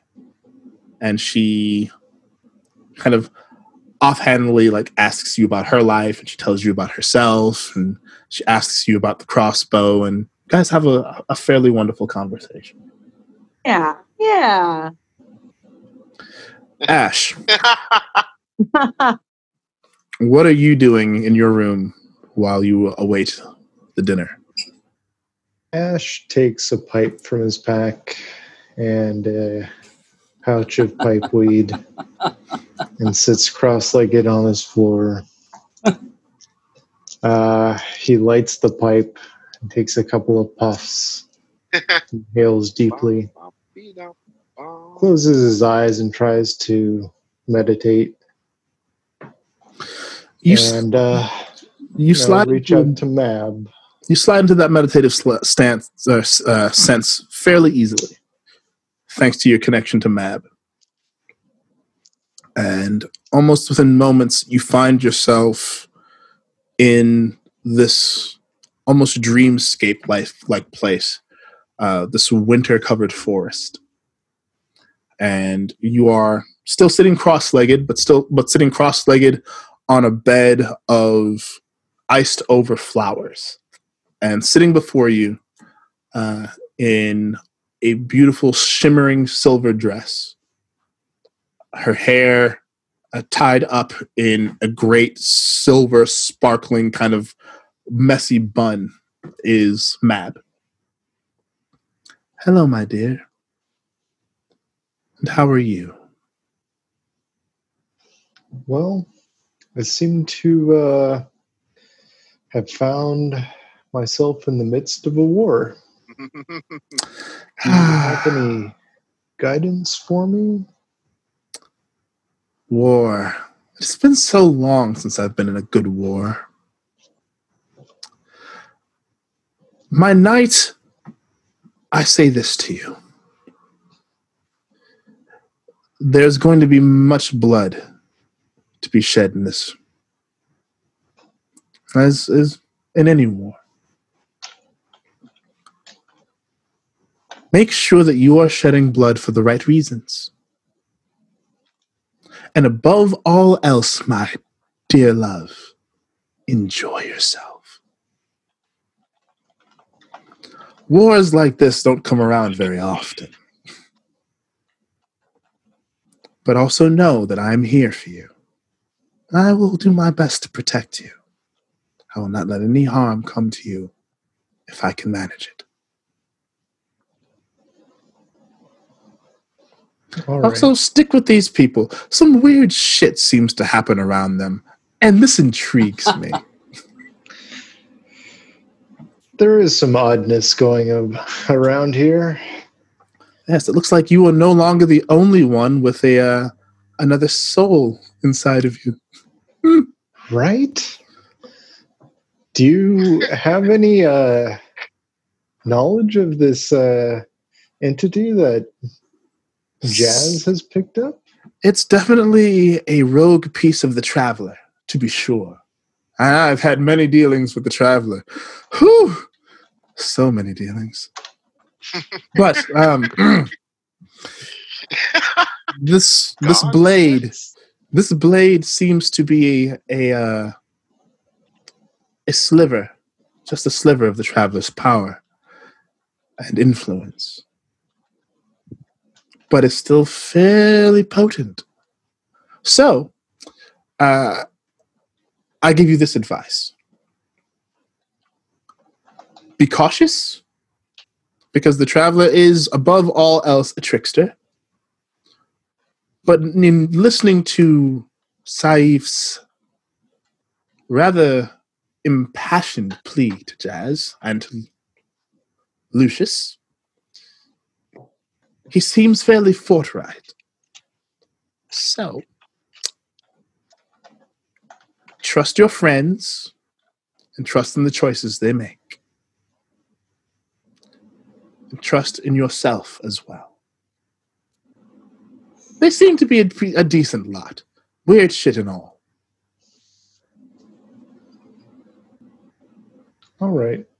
I'm getting kind of just go with the flow for now. Yes. Go with the flow. Yes, that's not quite the words I would use, but they cut to the heart of the matter. Go with the blood flow. And you feel almost this giddiness at that phrase. I do love you. You do make me smile. Yes. Go with the flow and go with the blood flow. Yes, I agree with this. Yes. All right, well, thank you. That was reassuring. Indeed. Might I just sit with you in quiet for a while? Of course. She takes her hands and fashions her own pipe made of ice. And while she does not light anything in the pipe, there is an odd kind of mist now wafting from the pipe as she smokes and kind of releases the mist through her breath and is content. You get an overwhelming sense of contentment. Katie, what are you doing while you wait for the dinner bell? Katie will start by attempting to meditate, find some peace in that way, but she's still experiencing a lot of inner turmoil that is preventing her from sort of reaching that middle distance stare where it kind of settles around you. Yeah. So after trying that for a little bit, she'll give up, she'll pull out her, sunset wraps for her hands, wrap up her fists and arms, and do a little workout in her space. Push-ups, backflips, although don't tell Idris that.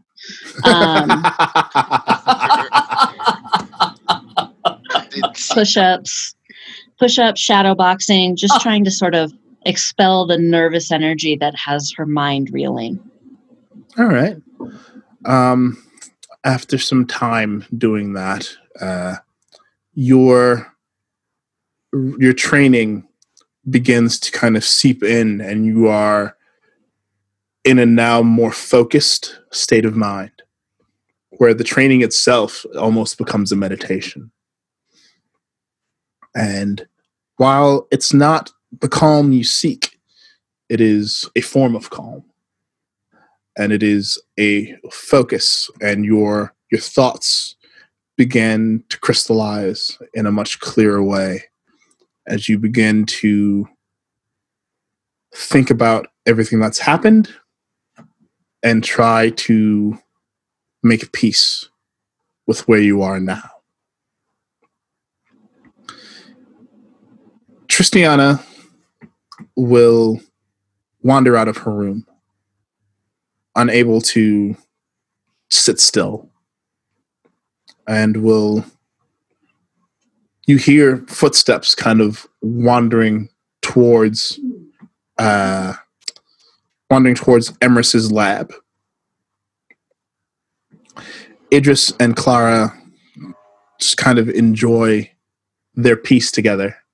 It's kind of the first time they've had any real alone time since Idris's retransformation, or revitalization, I should say. And they just spend the time kind of rechecking each other's wounds and things, and, making sure that they're okay, and then just holding each other for a moment. Time passes, and you hear a loud gong, all of you, as the dinner bell is rung. Val comes to each of your doors and opens them in turn, smiling at some of you, laughing at others, letting you all know that dinner has been prepared and is waiting for you in the main dining hall. Dinner. Sounds good. So you all slowly kind of trickle in and join her. Emrys and Triss are already sitting at the table, kind of talking quietly to each other. King Ashara sits at the head of the table and smiles brightly as you all enter the room. I am pleased to see you all looking better.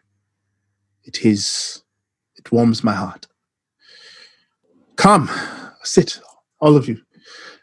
Have some food, have some drink. Let us not drown ourselves in the tragedies that have befallen us. Let us continue to celebrate each other and celebrate our lives. As you all sit, and you see just this row. It's not a massive table, not like last time. Is a table just enough for all of you.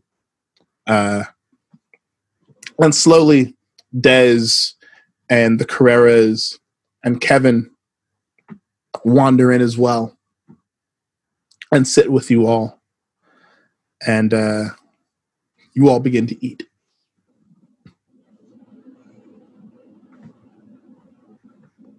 And Idris kind of looks up at Dez. How is he? And Dez looks up, and she looks a lot better than she did before she followed with Aya into behind Shiro. And she nods, and there's a bit of a smile. He's going to be okay. He came around a little bit for a while, and he's in pain, but he'll live. He'll live. Aya's with him. She regrets not joining us for dinner, but she would not leave her father's side, and I would not argue the matter with her. And Emrys just kind of nods. Of course. I would not have imagined anything else.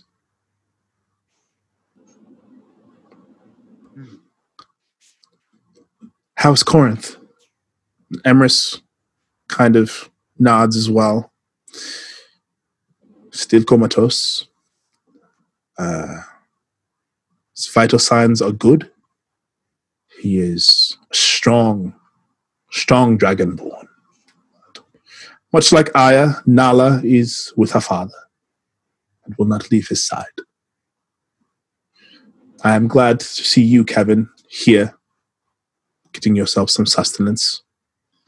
And Kevin nods, yes, and I will, with your permission, would like to bring some food back to Nala as well. And Ashara nods, of course, yes, please. I would expect nothing else. And you see the Carreras sitting there kind of nervously looking at the food and looking at each other. And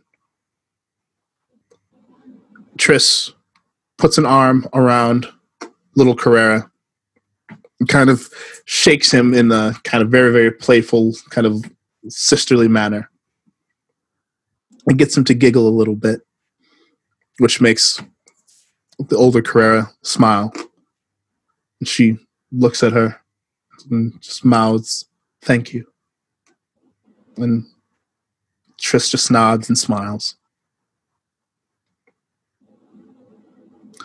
And then looks at the rest of you. So, what have you shitheads been getting yourself up to while we were waiting?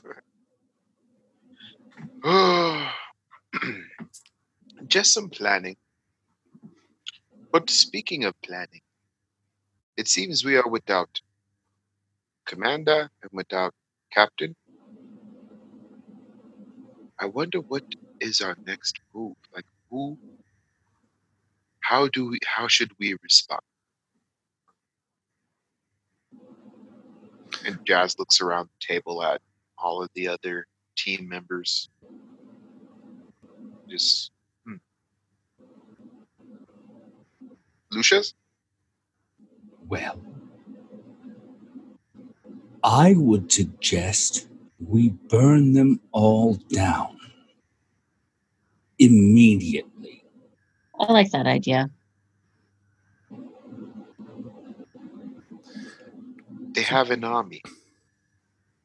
Yes, and they have a stupid army backed on stupid beliefs.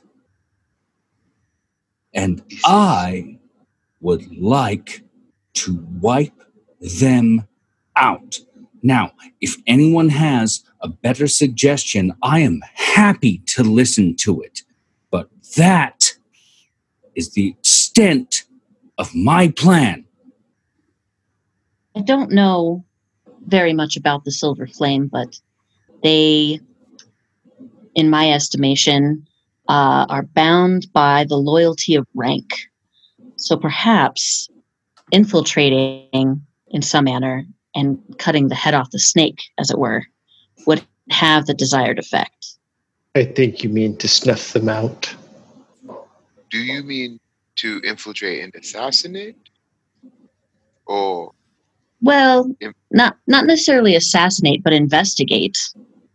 If there is one piece of poison in the organization, and we remove that, One piece of poison in this institution. I mean, due diligence. No, you can't just go around killing. No, let's, of course, do diligence. I'm all in. As long as the end result is we are taking care of the Silver Flame. But if you want to do it on a micro level, of course.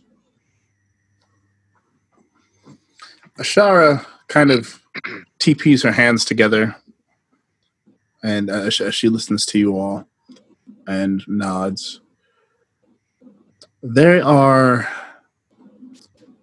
several routes we can take. I do not think that an outright assault on the Silver Flame is a wise decision. I think, more than anything, we will need to find our allies, rally them, and make some coordinated, for lack of a better term, statements of our own. Emrys, do you have any thoughts on this? Emrys kind of strokes his beard a bit. Well, the Silver Flame have a long and storied history of zealotism and xenophobia. Whereas the Circle, and this is my opinion based on my own knowledge and experience with both the Circle and the Silver Flame, so putting that out there. There are, because the Circle champions the downtrodden, champions those who, in most cases, the Silver Flame would most certainly oppose. Rather than doing as the Silver Flame would do and simply eradicate them, the Circle stood to accept them, to make them a part of the world, rather than rid them or run them from it. So, in my eyes, that could be one of the reasons why this has happened. Just as a means to an end, to remove an obstacle that has long been in the path of the Flame's general mission statement. However, given our recent dealings, particularly with the Rakshasa some months ago, and who is an agent of a very nasty and particularly evil being, who has been for the last several thousand years incarcerated by the Silver Flame, for lack of a better term. I dare say that it is very possible that they too are being toyed with and being pushed in that direction. Mm. And Triss kind of looks over at Emrys. Wait, are you saying that someone has their hands up the ass of the Silver Flame and are playing them like puppets against the Circle? Well, we just encountered a temple to a dark god who isn't registered as such, but who is, by something even worse. I think this is certainly worth investigating. This is true. Maybe this evil cannot be trusted to be incarcerated.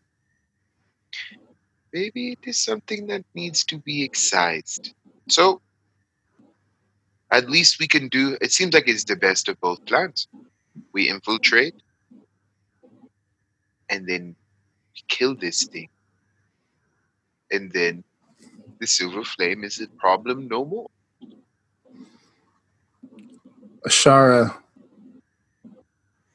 kind of looks at all of you.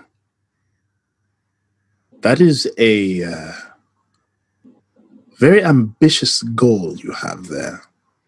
That is a secret war. I take a knee as soon as she starts talking. To understand the incarcerated, one must understand that this being, this Bel Shalom, was not easily caught. Granted, I was not there. I had not yet been born. And as well, you know, I'm quite old myself. Yes. However, from what I understand of things, that was a long and hard-fought war. And that war is what began the Silver Flame to begin with. To release this thing prematurely before you are ready to excise it, as you said, Jazz, would mean, or could mean, catastrophe. Belshalor wants nothing more than to plunge the world into a second hell that would rival Khyber itself. An age of absolute and utter darkness.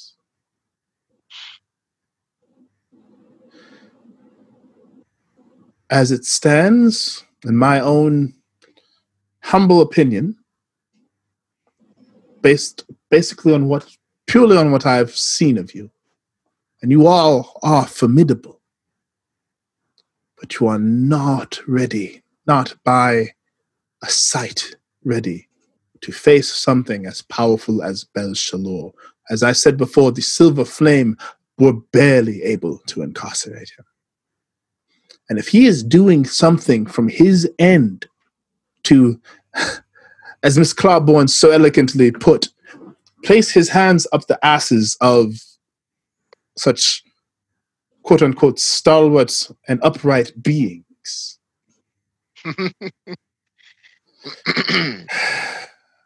and we are in for a long, long game. And we need to find those who could and would help us achieve the goal of putting an end to Belshalor once and for all. Jazz, as she mentions the name Belshalor, you get this tense feeling from Zaif. I'm sorry. Did she just say Belshalor? Yes. He is apparently far older and more powerful than I imagined. Oh, he is one of the Dark Overlords. You have no idea. I'm well aware of who and what Belshalor is. And you say, she said you fought or you faced a Rakshasa that was in his service? Yes. He was corrupting an old place of learning to his dark purposes. We could not stand for this, so we had to engage him. He bested us, and we were saved by Emrys here. This Rakshasa, was he called by any chance, and I could be wrong here, could be a very different Rakshasa. Gods know that there are many of them, more than I would like, out there. But would his name happen to have been Durastoran? Let me see. Let me get Jazz to roll a history, because I don't remember. Yeah, go ahead and roll history.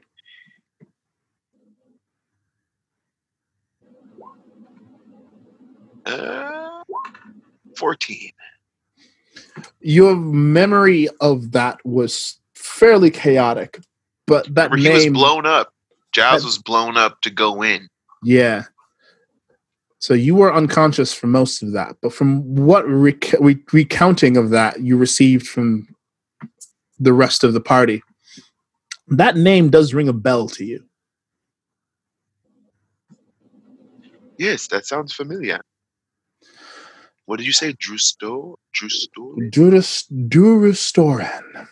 Durastoran. Also yes, called he sounds familiar. Also called the Worm Breaker. The Worm Breaker.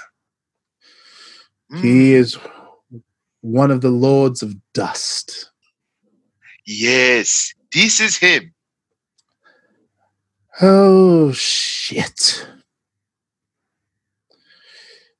Yes. Well, Oh, it is good that Emrys came when he did and saved you all then. bested Durostoran him. is not a, to put it bluntly, not someone to casually fuck with.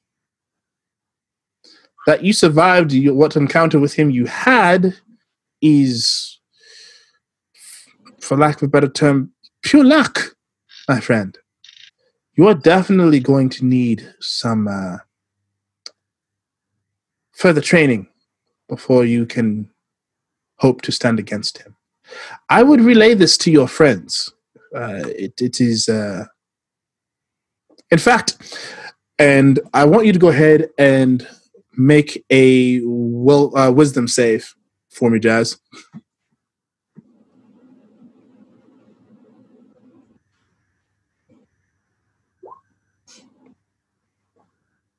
14. Very good. You failed it.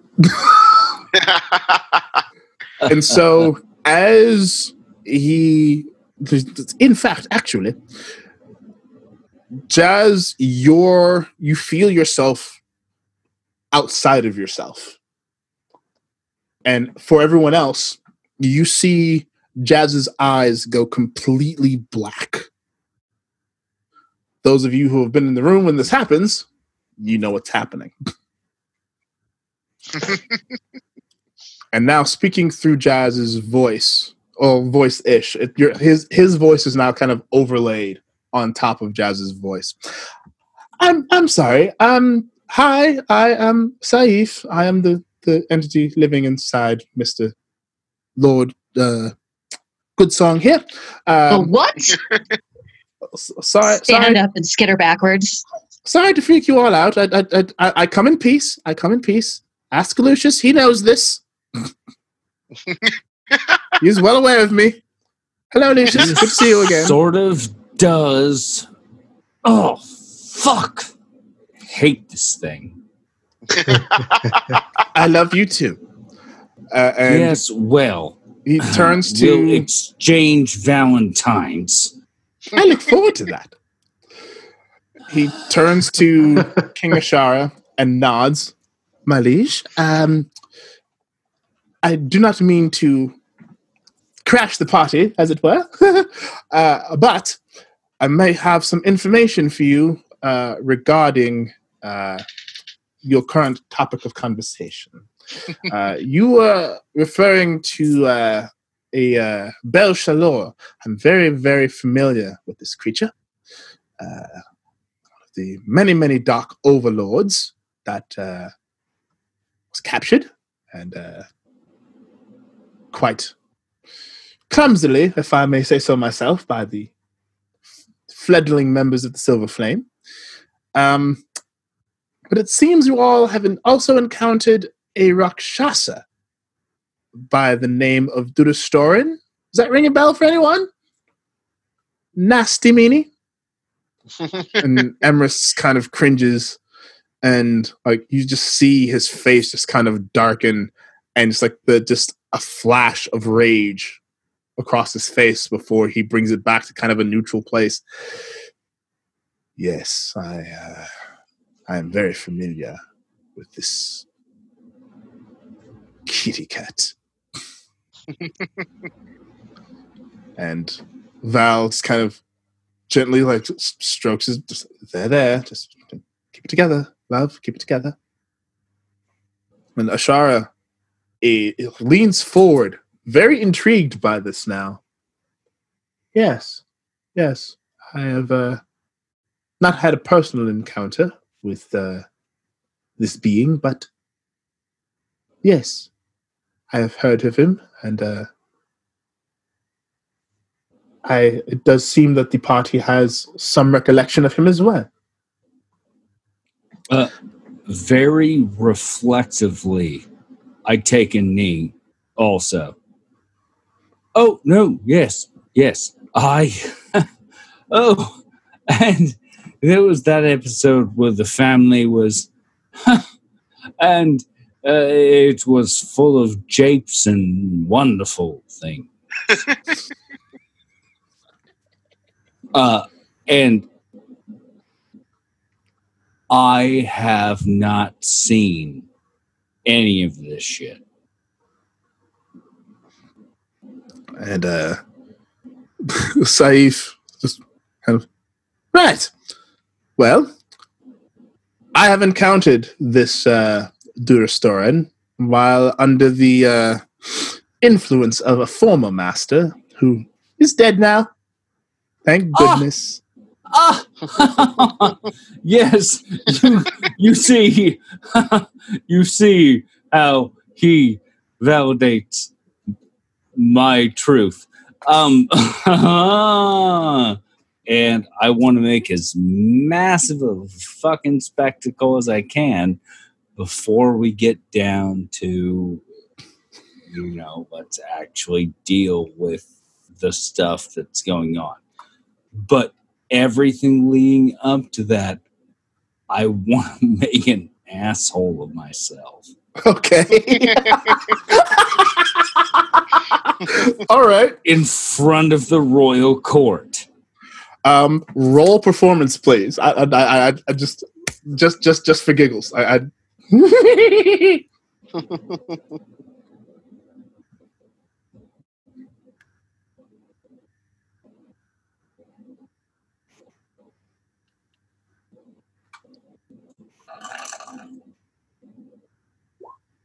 There we go.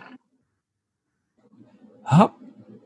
Yes, you make an absolute you Yeah.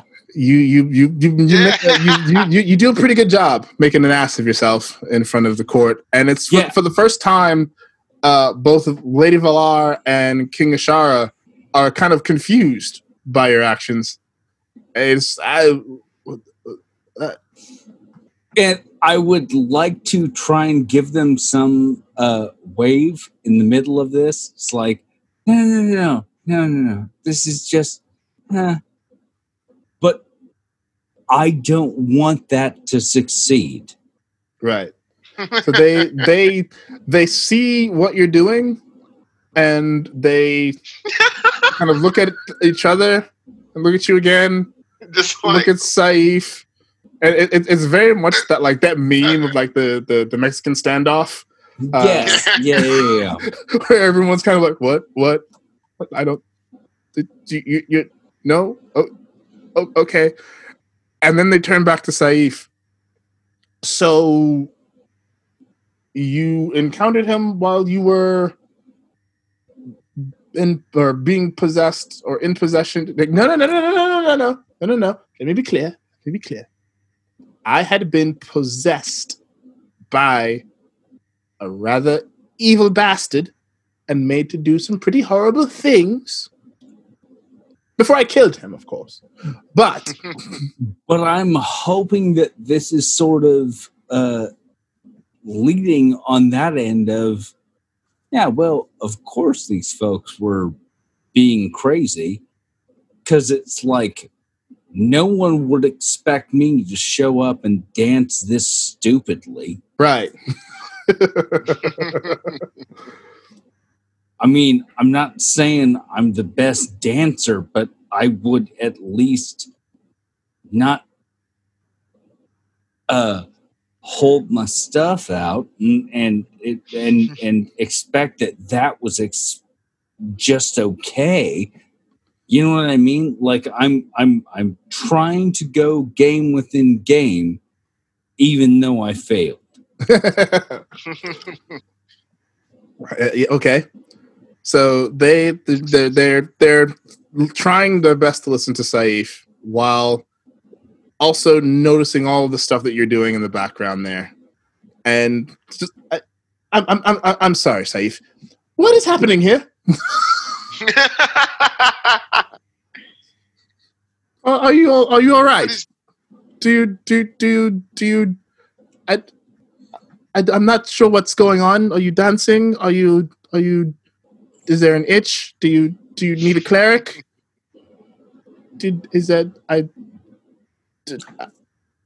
And if it's me, I'm literally trying to flamingo. Like I'm trying to do like the the whitest nonsense possible. The whitest. Oh my god. To just be like, I don't know. Maybe we can all dance.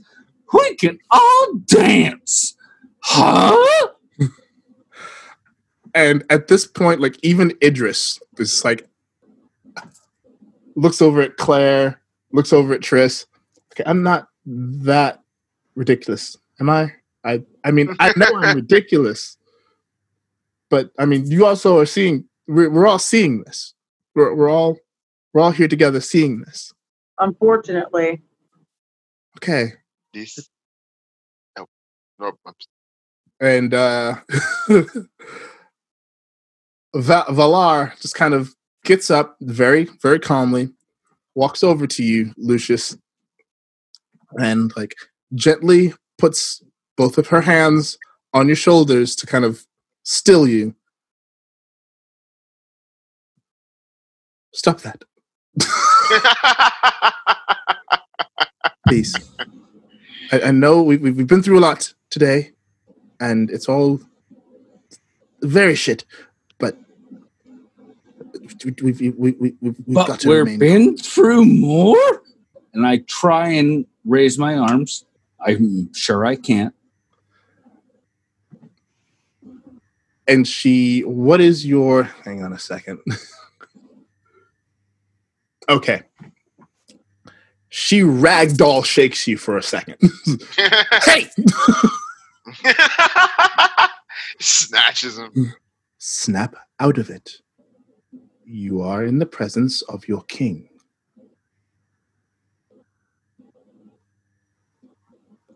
And releases you. So perhaps are her enemies.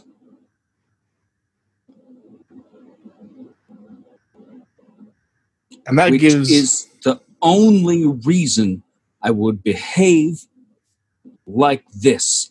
And you know this. Valar raises an eyebrow at you. Do you mean to say that this Sahif we've been talking to is an enemy? I can't say that with certainty, but I know that there are people attempting the lives of our king. Yes, that is true. Right now, in this room, not as a concept.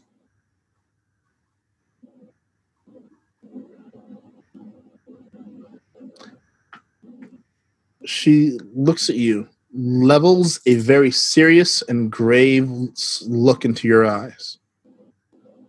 Who?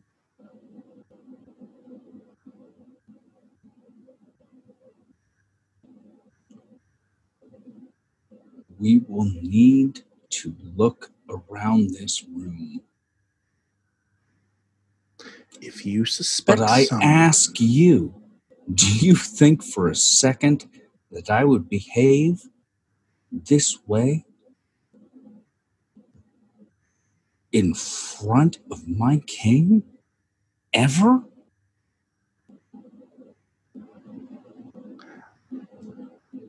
I do not believe that a you that is in your right mind would. No.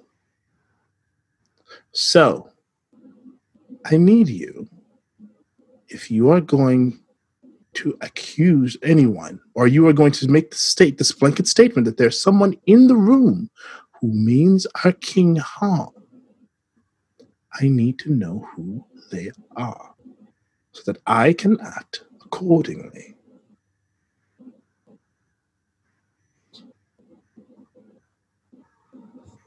Before I do so, may I ask for my team?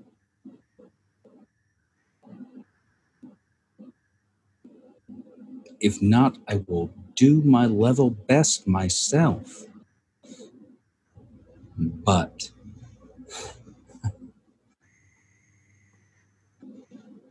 I find this incredibly reductive and dismissive of potential. You ask go for ahead. your team. To what purpose?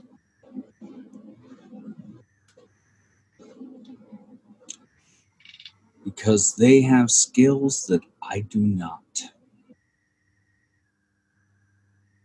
And I want the level best for my king. I am placing an incredible amount of faith in you. Go ahead. Oh, by all means, please do your due diligence as well. I'm not suggesting you shouldn't.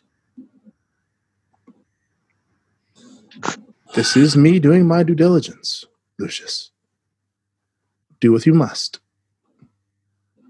So I would like to try and get everybody else within the group together as quietly as possible. Can you find the person that is trying to kill the king? Triss Now- kind of looks at you and just kind of, what makes you think that there's anyone in this room trying to kill her? Well, someone has just charged me with trying to kill the king. And No I one will has give you charged you with anything, she says.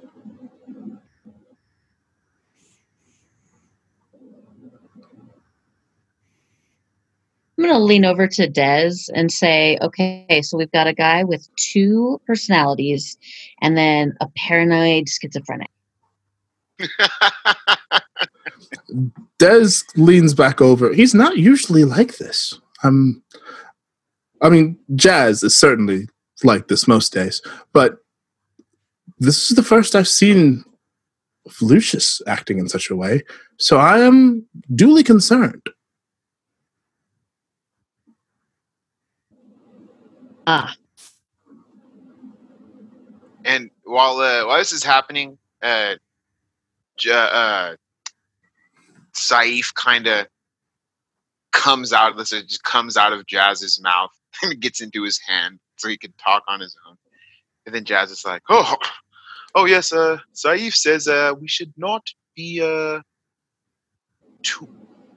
we should be very careful attacking this Bel-Shalot. I was wrong. What is this?" And this kind of amorphous shadow kind of pooling or spooling itself and kind of coalescing on the table in front of Jazz now forms as good of an approximation of a mouth as it can. And yes, well, yes, no one is saying that we should attack the Rakshasa straight off the bat. No, I'm just confirming that this Rakshasa is a bit of a bastard and should not be taken lightly. And also that Bel-Shalor is a very powerful being that we should not rush into trying to release and then kill. That is all. Thank you, Saif. Well, I do my best. He is very old and very wise.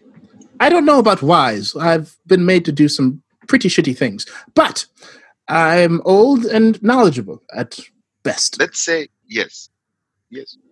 That is best.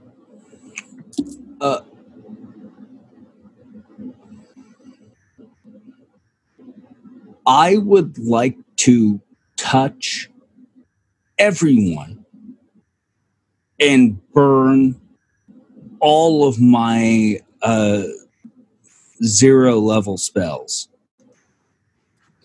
to give guidance to all of them.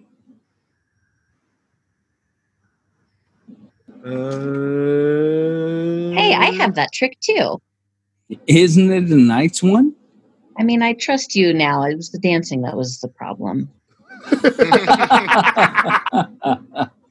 That's fair. Okay, go ahead and yeah. I mean, it's an at will, so yeah. It's a cantrip, so yeah, you can guidance everyone.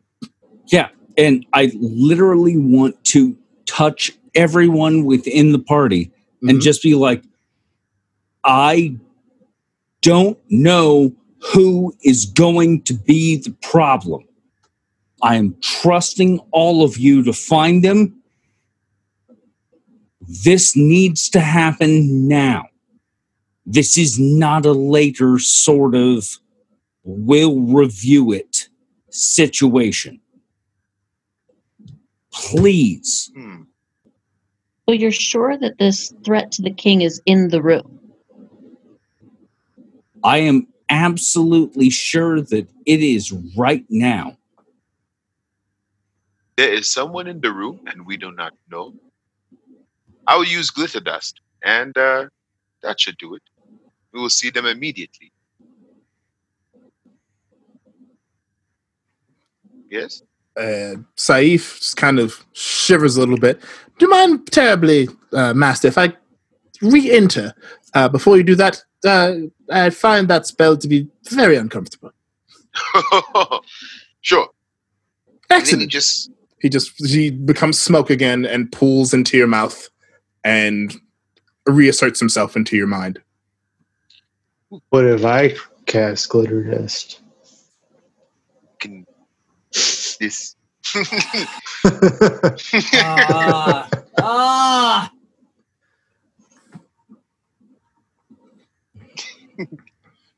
Oh, All right, who's casting glitter dust as the king and basically everyone else this gets glittered. are kind of bracing themselves for this. I mean, I won't if Jazz doesn't want me to, but No, I have see invisibility. Would that maybe be less messy? yeah, That would be much less messy. I'm gonna cast see invisibility. All right. So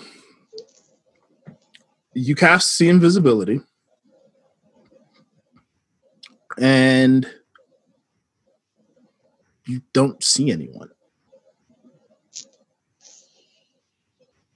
Okay. All right. Well, there's nothing here that we can't already see.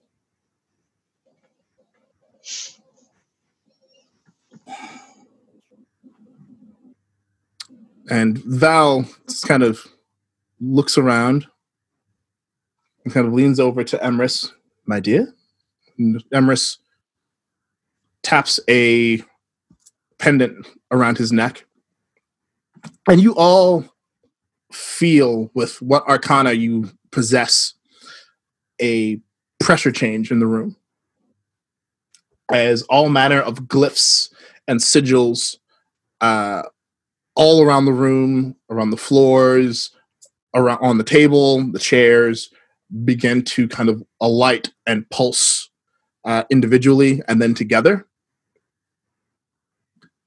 And Emrys says nothing. He's concentrating on what he's doing with this amulet.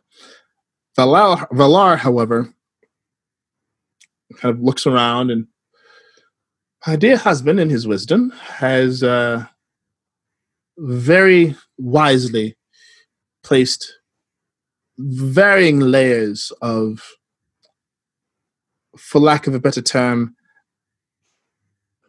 protective sigils across every inch of the palace. If there's an assassin here, they would catch it and either hold it for interrogation, or, depending on its own hardiness, the creature, subject, or whatever it would be destroyed. And as she says this, she looks around, and many of you follow her gaze. And as she's saying, these sigils are kind of glowing and kind of pulsating and illuminating the room. And nothing's happening. Emrys removes his hand from the amulet, and the room, the lights from the sigils and the glyphs dim down, go back to their dormant but active states. And he takes a breath. The palace seems to be clear. There does not seem to be anyone here, ill intent or otherwise, that we do not know of. So I would not worry. I think we are all fine. I know we are all fine. Her Majesty is well protected. And to that degree, she is also a very powerful spellcaster in her own right. And in my own experience, a vicious warrior. She fends for herself quite well. I would not fear.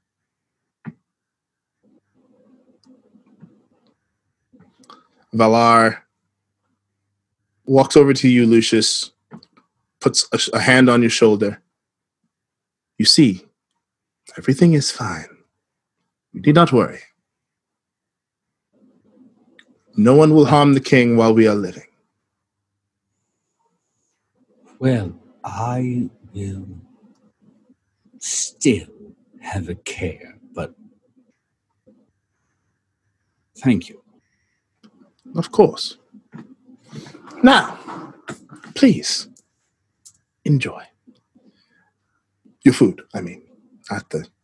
If you enjoyed the light show, that's also nice. But there's also food. So how did you do that? Was that just a protection against scrying spell and multiple alarms? Like, how do you pull off the security of an entire castle? That is quite a feat. Impressive.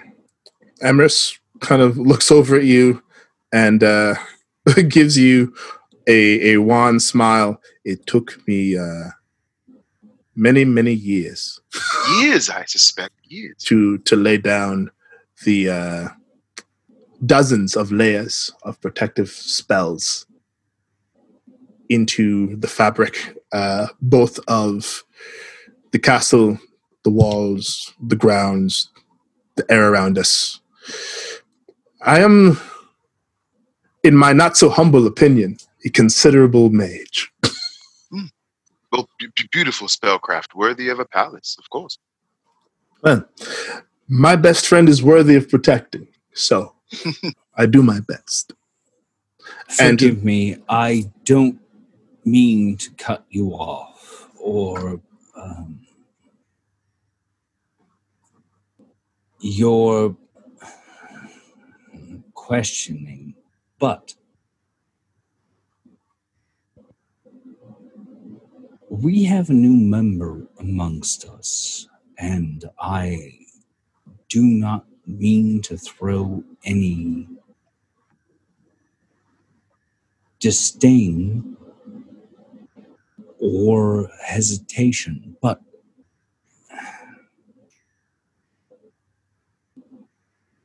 why again are you here with us? She was a member of the circle, of a different circle. Yes, I was an agent of the circle and Yes. on Dair. Yes. No. And yet we find ourselves broken. Des kind of looks up from her plate and looks at all of you. We are broken, yes. That does not mean that we cannot be whole within ourselves and within each other. Not beyond repair. I've seen things beyond repair. This is not one of those. I am sure. I am guessing, but I am sure.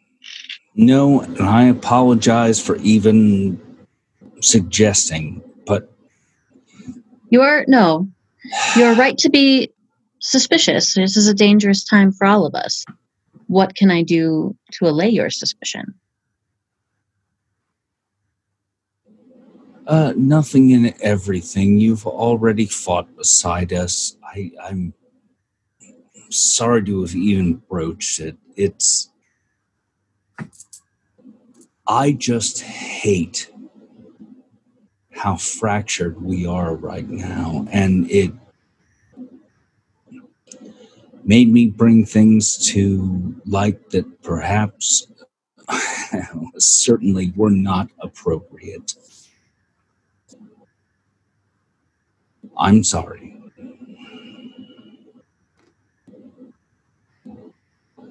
Thank you. Valar gives you a huge smile, Lucius, and grasps you by the shoulder. Think nothing of it. We're all here. We are all alive. Let us be grateful in that, and let us celebrate in each other, while we also figure out what the hell we do next. That is a definite priority, in my opinion. Yes, agreed. That is our next step, and then perhaps Eladra.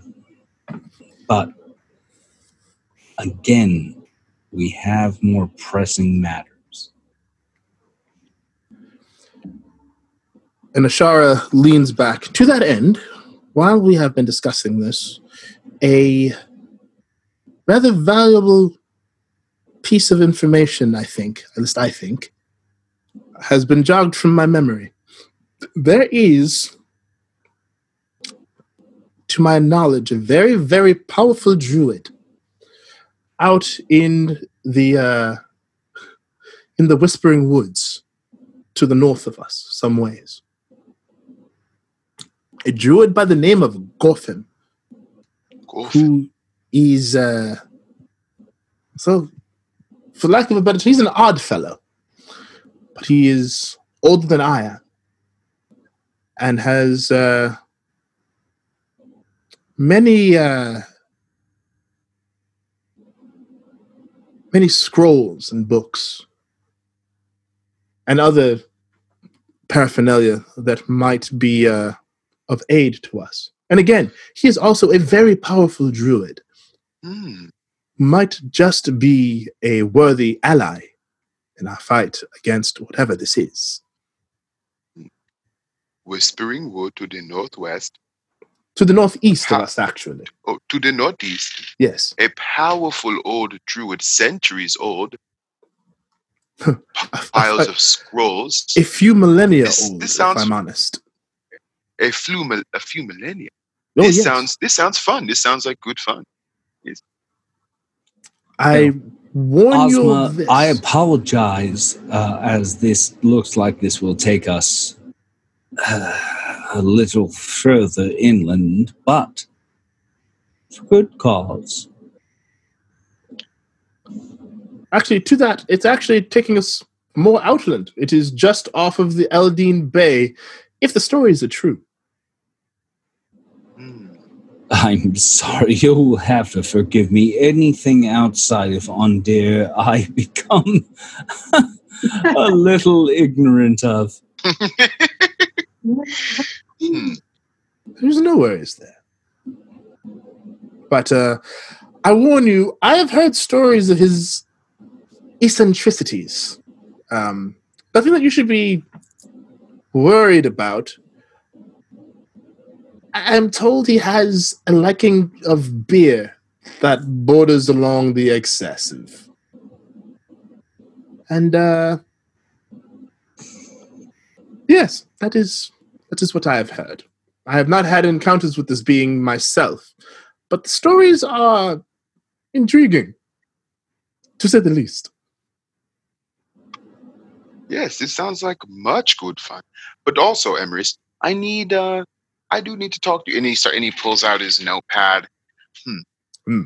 Our ship must be protected in a similar way as as what I have seen here. We were boarded like it was nothing. Yes, I heard about that. And Emerus kind of scratches at his chin. We're going to need sigils. We're going to need alarms. We are going to need guns. We are going to need much more. Yes. Well, I think what you will need more than anything would be what I'm hearing you say is that you need a more robust base of operations from which to operate. Something that can be both mobile and durable. Yes, or maybe mobile and very stealthy, but durable would be preferable. And in my opinions, an airship would not be the best option here, as it is very hard to, while it is hard to hit a moving target, you have seen yourself that as long as you have something at least somewhat comparable, it is not entirely impossible. Yes. Give me some time, and I will meet with some of the artificers within our employ, and we'll see what we can come up with. Yes, thank you. Yes. And maybe, maybe also some more, if I can just ask, some more speed as well, maybe just a little more in the engine. Well, the engine is powered by an elemental, and I mean, we could get them a friend. Loath as I am to force an elemental into service in that regard, I would not wish to. We're trying to find ways in which to enhance our transportation magics without such things. Granted, yes, it is the way. It is the way the technology has presented itself, but I would like to stray away from that if possible. I will see what I can do. You are correct. It is unsustainable to try to catch all the elementals. Yes, there are some of the houses are ingratiated in that kind of research at the moment. May I suggest, I personally will be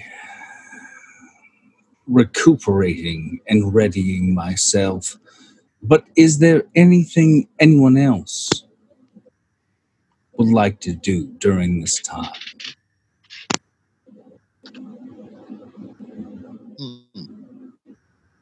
Well, we may need a crew. We are dangerously undermanned. Yes, this is true. We will need gunners, and we will need engine men, and we will need maybe some on-deck security, extra hands. We would need a crew. Triss turns to Ozma. Hey, you would know about some of that stuff, wouldn't you? Ozma! I was just about to say, I might know a crew. You know, able bodies? Ready? I mean, when they're not drunk, they're barely able.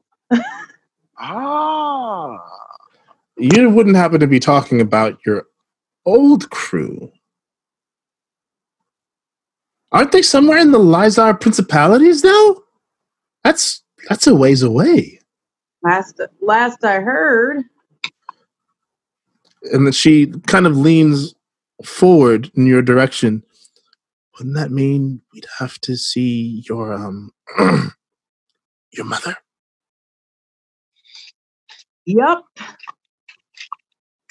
That's what that means. And Emrys is, in this particular situation, as innocent as a newborn child.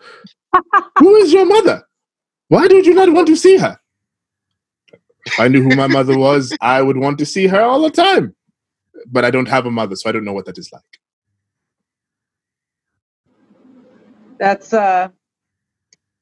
That's why you'd want to see her all the time. Because I don't have one.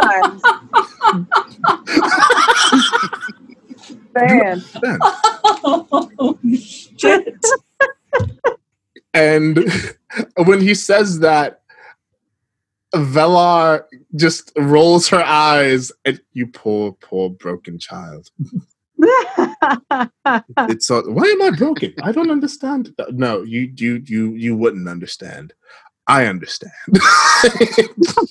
Like very pointedly at you, Ozma. I understand. You get me. Is this something that you would be willing to do, though? I've been listening to this conversation, and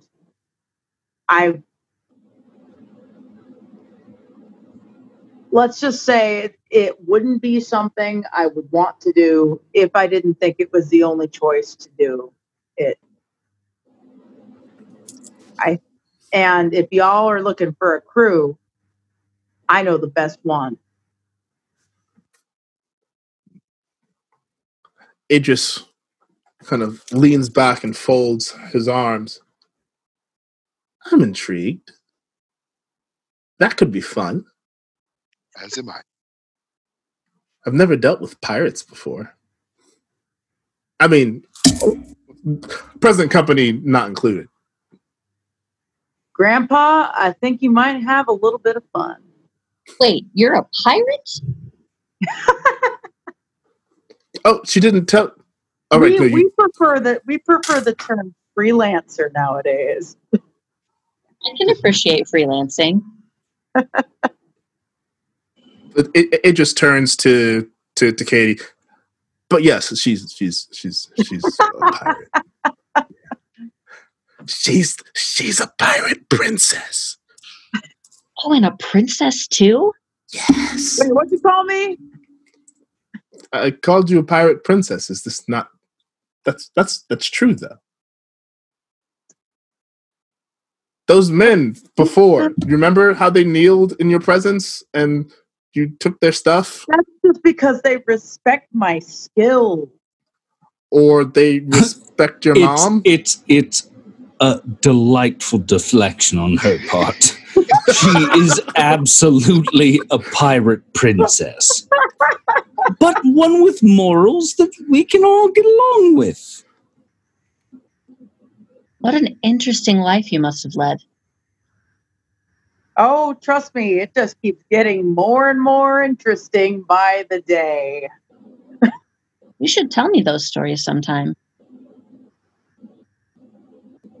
Before I joined this ragtag little group of fun, it would actually be really cool. Yeah.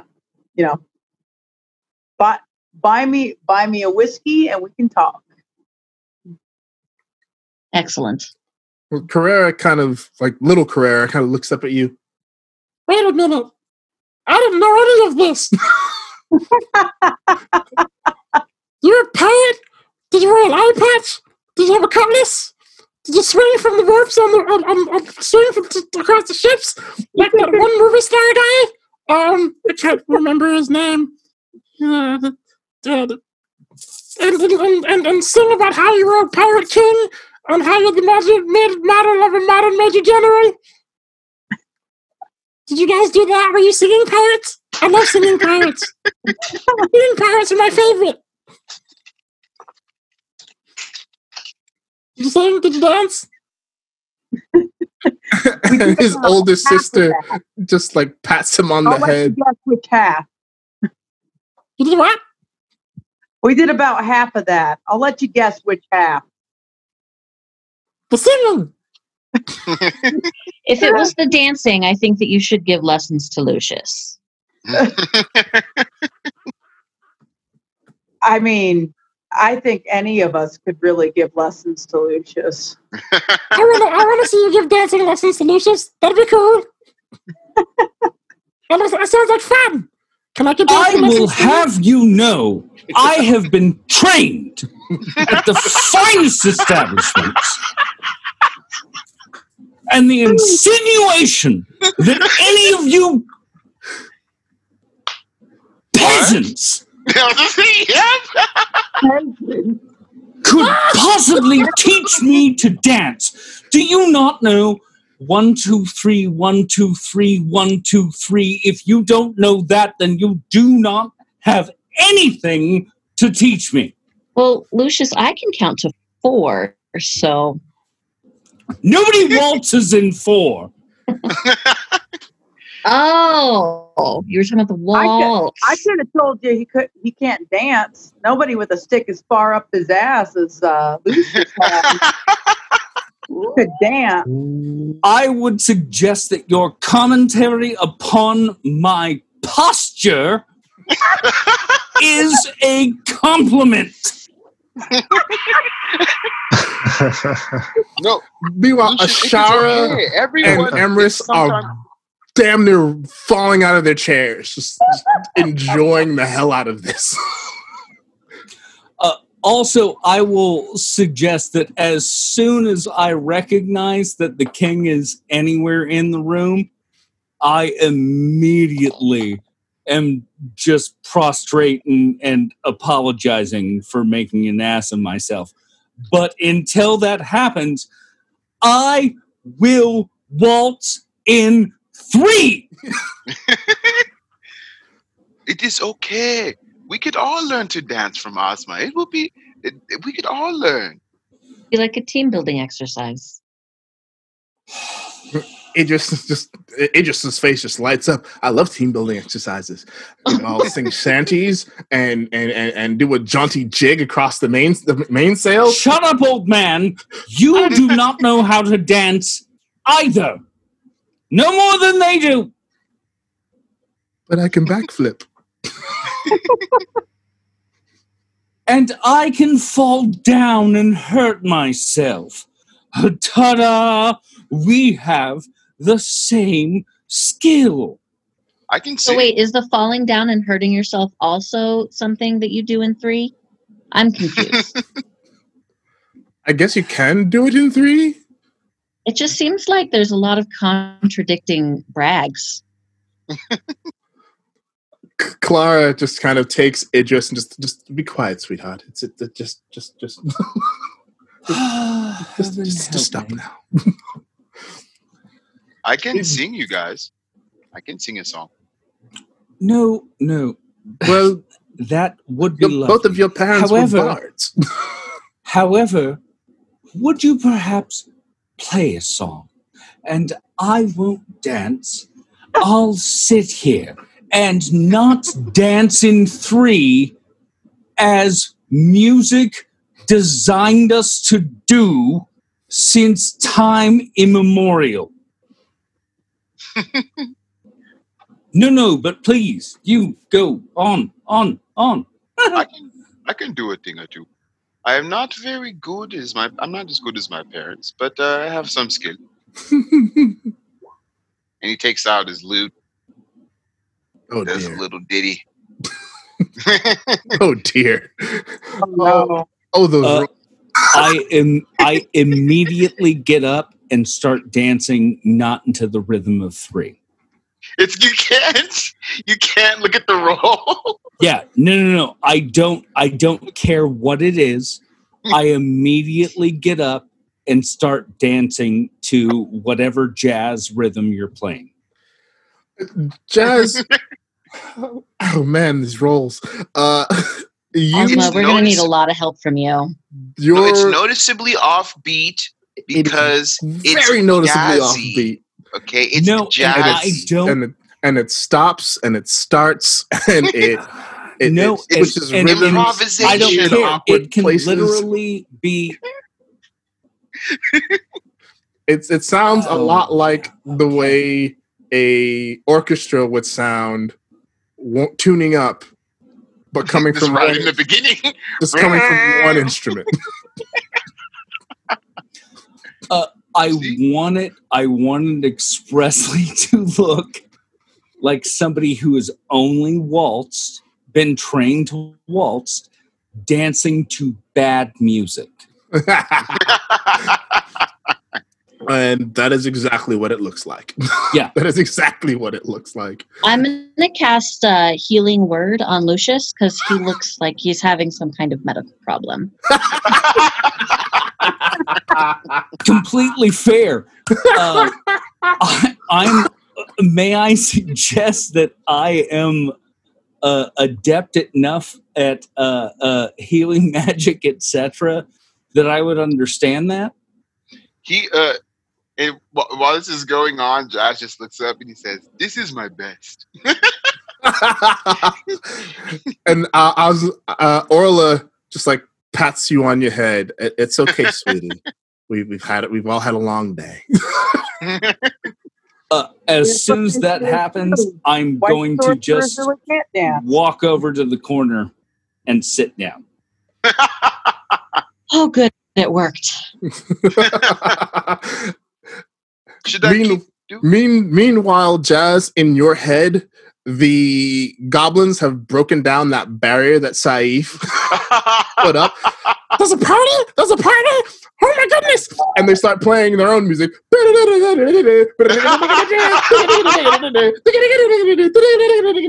bootsy. Bootsy bootsy. Woo! And they begin to start to just writhe around in a just ridiculous spectacle that you can only see and sense inside your head. And Saif does his best to put up the wall again. Ooh, they are rowdy. They are rowdy. Well, you offered them a party, it seems. And now they've got one. We will have to. Yes, I am thinking of something. Don't let them see it. It may scare them. But And then Saif takes control of your hands while your hands are still on the lute. Let me just hang on a moment. There, that's better. And begins to play a lovely waltzing tune on his lute. Like just as Lucius has sat down.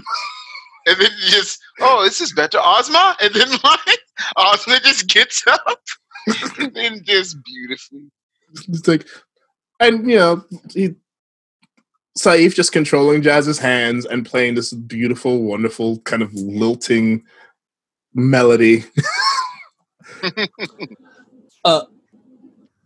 I go up without knowing that that's what happened. But I go up and I walk over to Jazz and I talk to the sword. Okay. And I say, "You're an asshole."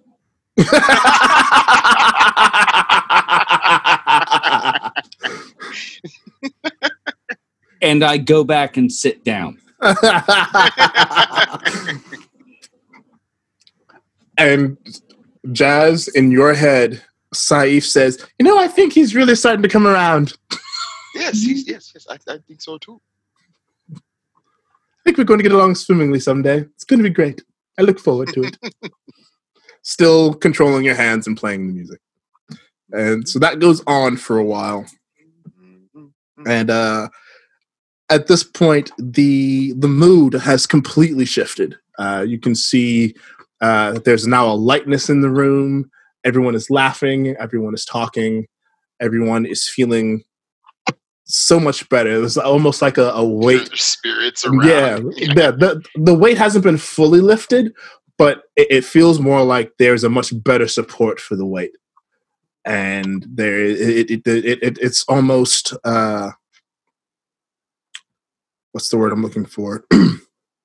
It's there's a not a complete relief, but some form of it, and like even Dez is kind of giggling and kind of swaying back and forth to the music. She grabs Katie, locks arms with her, and they are rocking back and forth with her, whether Katie wants her to or not, to the rhythm of music. And Triss is even just like sitting back, like trying to like not show that she's enjoying herself, but she's unable to like force the smile away from her face. You can see her actively trying not to smile, but failing terribly. And Idris has just like scooped up Clara from her chair, and they're kind of dancing, like swaying back and forth in place. Not really dancing, just kind of swaying to the music. And this goes on for another couple of hours. Just everyone kind of in this like renewed sense of camaraderie around the ridiculousness that is their lives right now, right? And it eventually gets late enough to where, excuse me, Ashara stands. And the moment Ashara stands, everything goes quiet. Well, this has been quite a lovely and wonderful distraction. I think we have all sorely needed this tonight. We have been through a lot. And dare I say it, we will go through more. But we will go through this together. Those of you, the last remnants of the circle, Undair is with you and shall stand with you. And yes, I will go to my rest, and I hope that in time, once the spirit continues to no longer move you, you will also go and get some rest of your own. I imagine that tomorrow your journeys into the Whispering Forest, the Whispering Woods, will be an interesting one. So, I bid you good night. And she takes like one last swig from her goblet of wine, and that will help me get to sleep. And she bows and then waves and walks off. I take a knee on the swig. And then one by one, Emrys and Valar, and then the Carreras. This little Carrera has now fallen asleep. His face is on the table. He's kind of drooling. So big sister like takes him in her arms and you. Good night, everyone. And carries him off to bed. Dez also rises and bows to all of you. Clasps Katie, clasps you on the arm, and it gives you like a good, like gentle, reassuring squeeze and a warm smile. And then she kind of walks off and goes to bed as well. Kevin, also now kind of in his cups, raises a glass. I'm going to go to my husband now and hopefully rest. And puts his glass down. I'll see you all in the morning. Rest well, everyone. And kind of half walks, half stumbles to the room where Nala and Corinth are waiting, probably sleeping as well. Which leaves the rest of you.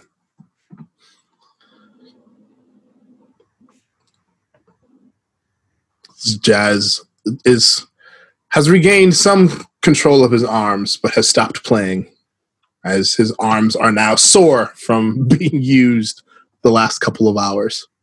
Oh, Is this what it is like to do a show? Jesus.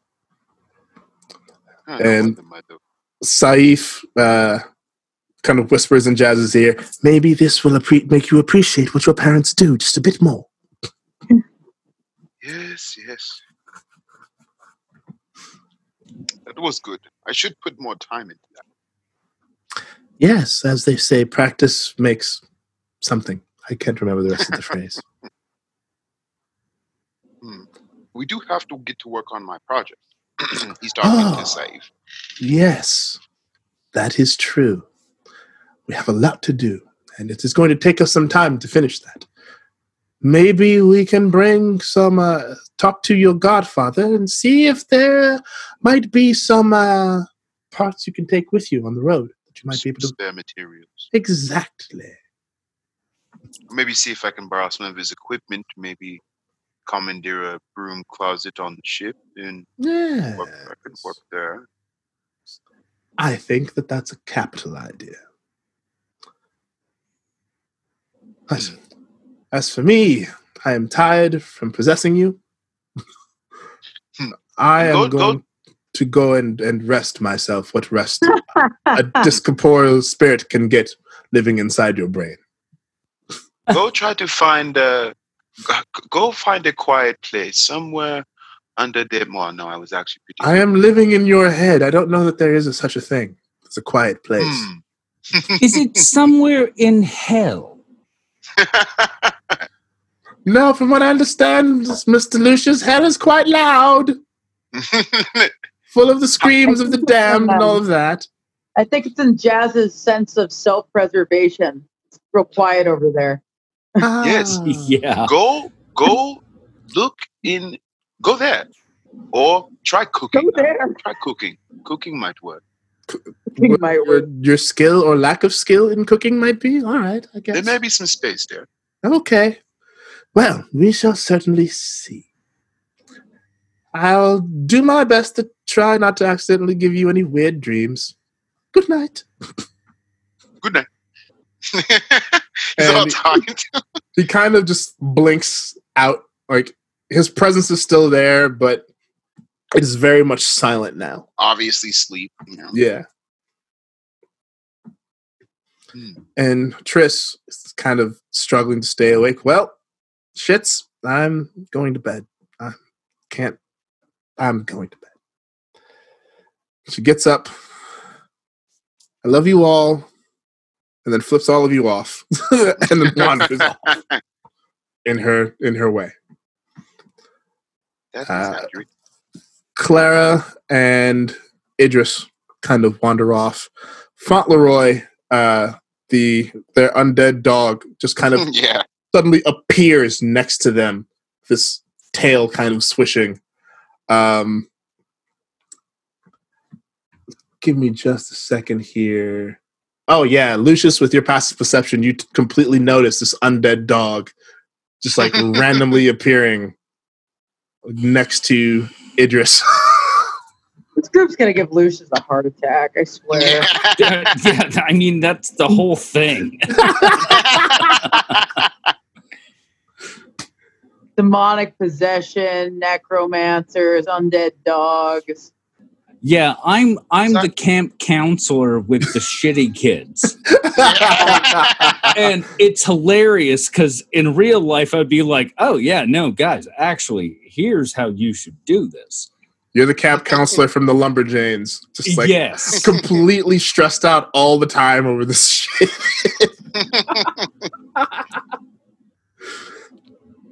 So, you have a ghost dog?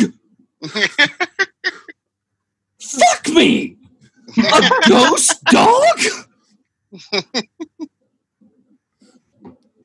He doesn't stink. He's very well preserved. He's yes, just like frightfully well preserved. You have to understand. You have to understand. We keep him good. He's fine. And Clara reaches down and like scratches behind like a torn ear. Yeah, and like you an see obvious. like Fauntleroy just stops. Just kind of gives like a really happy whine at them. and they will wander off to the stairs leading up to their rooms. Fauntleroy's got a big ass puppy grin.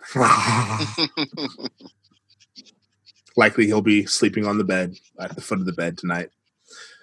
So yeah, everyone kind of wanders off one by one to bed, and yeah, I think that's where we'll end the session tonight. Nice. That makes me feel good. It's a feel good end to the session. Feel good, hopeful ending to the session. After we had we had an encounter with an evil god possessing demon thing, and then came back to a destroyed city, and then had to fight for our lives flying away. Yeah, I like PTSD we're working through right now. Yeah, yeah. Everybody's working through their shit because, I mean, yeah, that's the one thing you haven't had time to do yet as fledgling agents is to work through all the shit you've seen. Well, it ended up being a little bit nicer for Jazz. He got to save his parents. Turns out the sword wasn't a demon. It was, he got reunited with the love of his life. And yeah, it was all right for Jazz. I think Jazz is doing better than most of us, minus like all the voices in his head. Well, yeah, there's all the voices. Isn't it a demon though? Isn't it?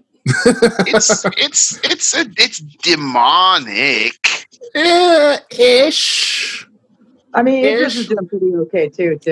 Yeah, I can put ish on the end of a lot of things, and it doesn't mean that they aren't still that shit.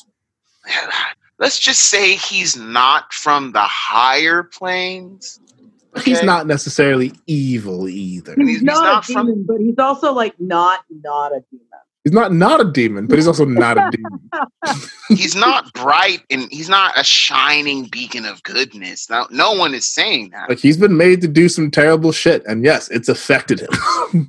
But is he evil? Is his nature in and of itself evil? Nah. Or even if he was evil, I think he's done.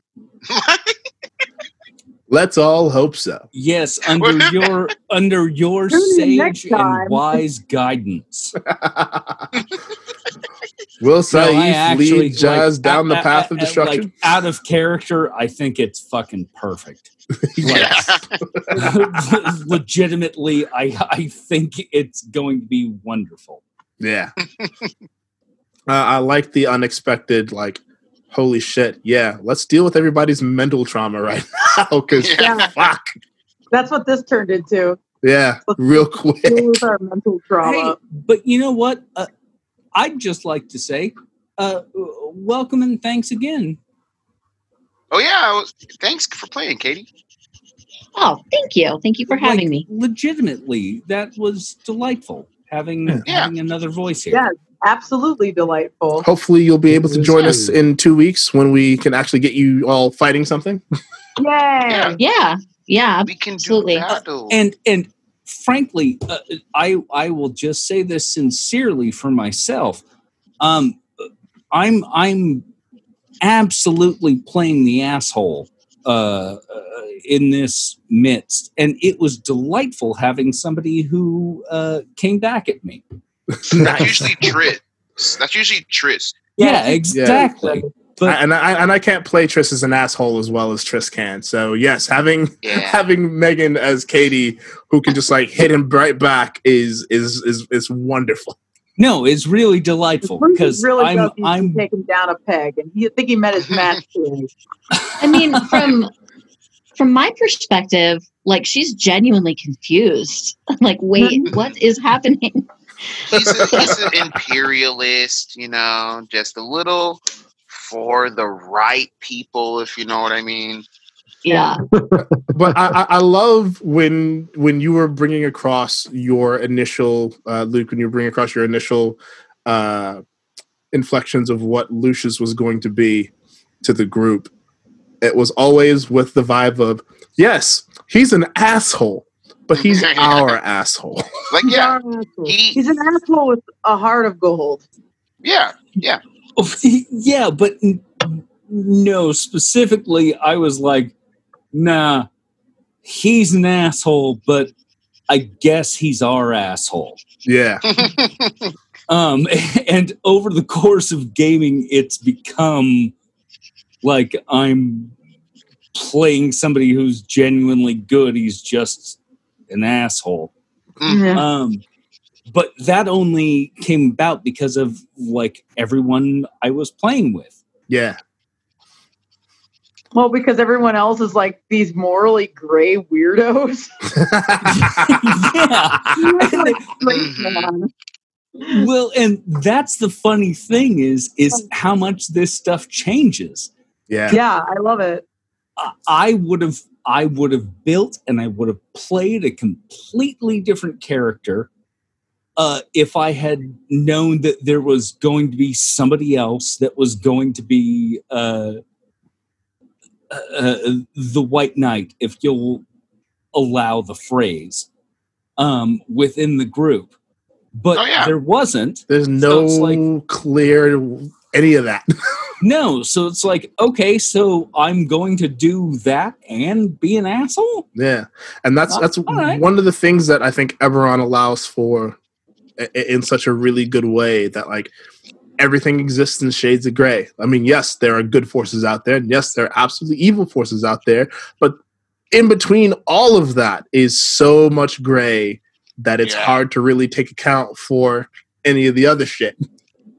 On the juxtaposition of somebody who has that, like, you know, absolute vision of what's right and then is a dick. Like that's just a fun character. I just want to watch that character all day. And then also like freaking Ozma. Well, Ozma, I guess she kind of grew up poor. Jazz didn't grow up poor, but so his parents are also like, they're like professors of different areas of bardism and stuff. Yeah. Ethnomagicologists, I believe was the term you used. Yeah, ethnomagicologists. They specifically, study ancient magical tradition. But so he spent a lot of his. He was, I guess, he was rich, but he was like the kid who had to live in like a third world country because his parents were doing a study. Yeah, his mom and his dad's always living there. And then Ash like lives in the woods completely subsistently, and then. Like, I guess Grandpa probably had a good life at some point. Yeah, he was Idris or Dakos was, this. I mean, well, we won't give it away right now because we're still recording. Yeah. Yeah. It just had a very storied past and had some cool shit and had some terrible shit happen to him. And Triss also kind of grew up kind of in a privileged life as well, but also had some shit of her own to deal with. So yeah, it's definitely the story of, it doesn't matter how rich you were, it doesn't matter how poor you were, like everyone's got their shit that needs dealing with, whether they've dealt with it already or they're in the process of dealing with it. Yeah, I mean, the theme of Agents of the Circle is dealing with your trauma in healthy and sometimes unhealthy ways. Yep. It's also 2020. These phrases have no relation to one another. No relevance whatsoever to our real life. And let's just say that Lawrence was incredibly prescient in framing these things along those forms. Yep. Because that certainly isn't immediately relevant. No. No, we don't have a jackbooted regime with mindless followers and idiots bending their knees to the whim of a ridiculous organization / dictator. No, we're not doing any of that. No. It'd just be crazy. This is a fantasy world. There's no inspiration from real life. No, never. No. Never. It's magic. It's not real. That's all, yeah. Magic. Hey, by the way, if you're looking for some nonsense to watch, just because it's a nice, fun distraction, yeah, I would suggest this legitimately. restaurant at the end of the world. I've been hearing about that. Yeah, it's anime. It's one season. There is almost no connective tissue between episodes. Okay. And it's essentially just food porn, but not harem-y. Okay. All right. Restaurant at the end of the world. I'll check it out. It's kind of fun. I'm into it. And you just get to watch every episode. People be exposed to like, this is Katsudon. And you get a different dish every episode. And it's just kind of delightful as something in the background. Nice. This Something is nice an and light and American happy. omelet. Amazing. What is this? Yeah, I still need to finish Food Wars because that's a thing. Yes, it's a less harem-y version of Food Wars. Well, I wasn't even paying attention to the harem-y bits of Food Wars so much as every time someone ate something that was like ridiculous, so just even remotely delicious. Oh, yeah, it's the exact same basic premise. Nice. Just in terms of, we're a bunch of lizard people, and we have a big competition to see which one of us can get omelets this year. And the one who wins getting omelets gets to eat one for himself and bring back 5 for the rest of us. And then the one who wins by pure physical strength goes and eats an omelet. And then you have a lizard person being like, oh. I'm into it. Well, ladies and gentlemen, those of you listening, we will probably carry on this conversation, but you all don't have to listen to it. But what I do say you have to do, that you don't have to do it, but you have to do, don't have to do it, is check out Agents of the Circle on basically anywhere where you can listen to podcasts. We're there, and we're doing stuff and rolling dice and kicking ass and all that shit. So until next time, may the dice roll ever in your favor, and for Pete's sake, just be good to each other out there. It's bad enough. Just be decent. Love you all, and catch you next time.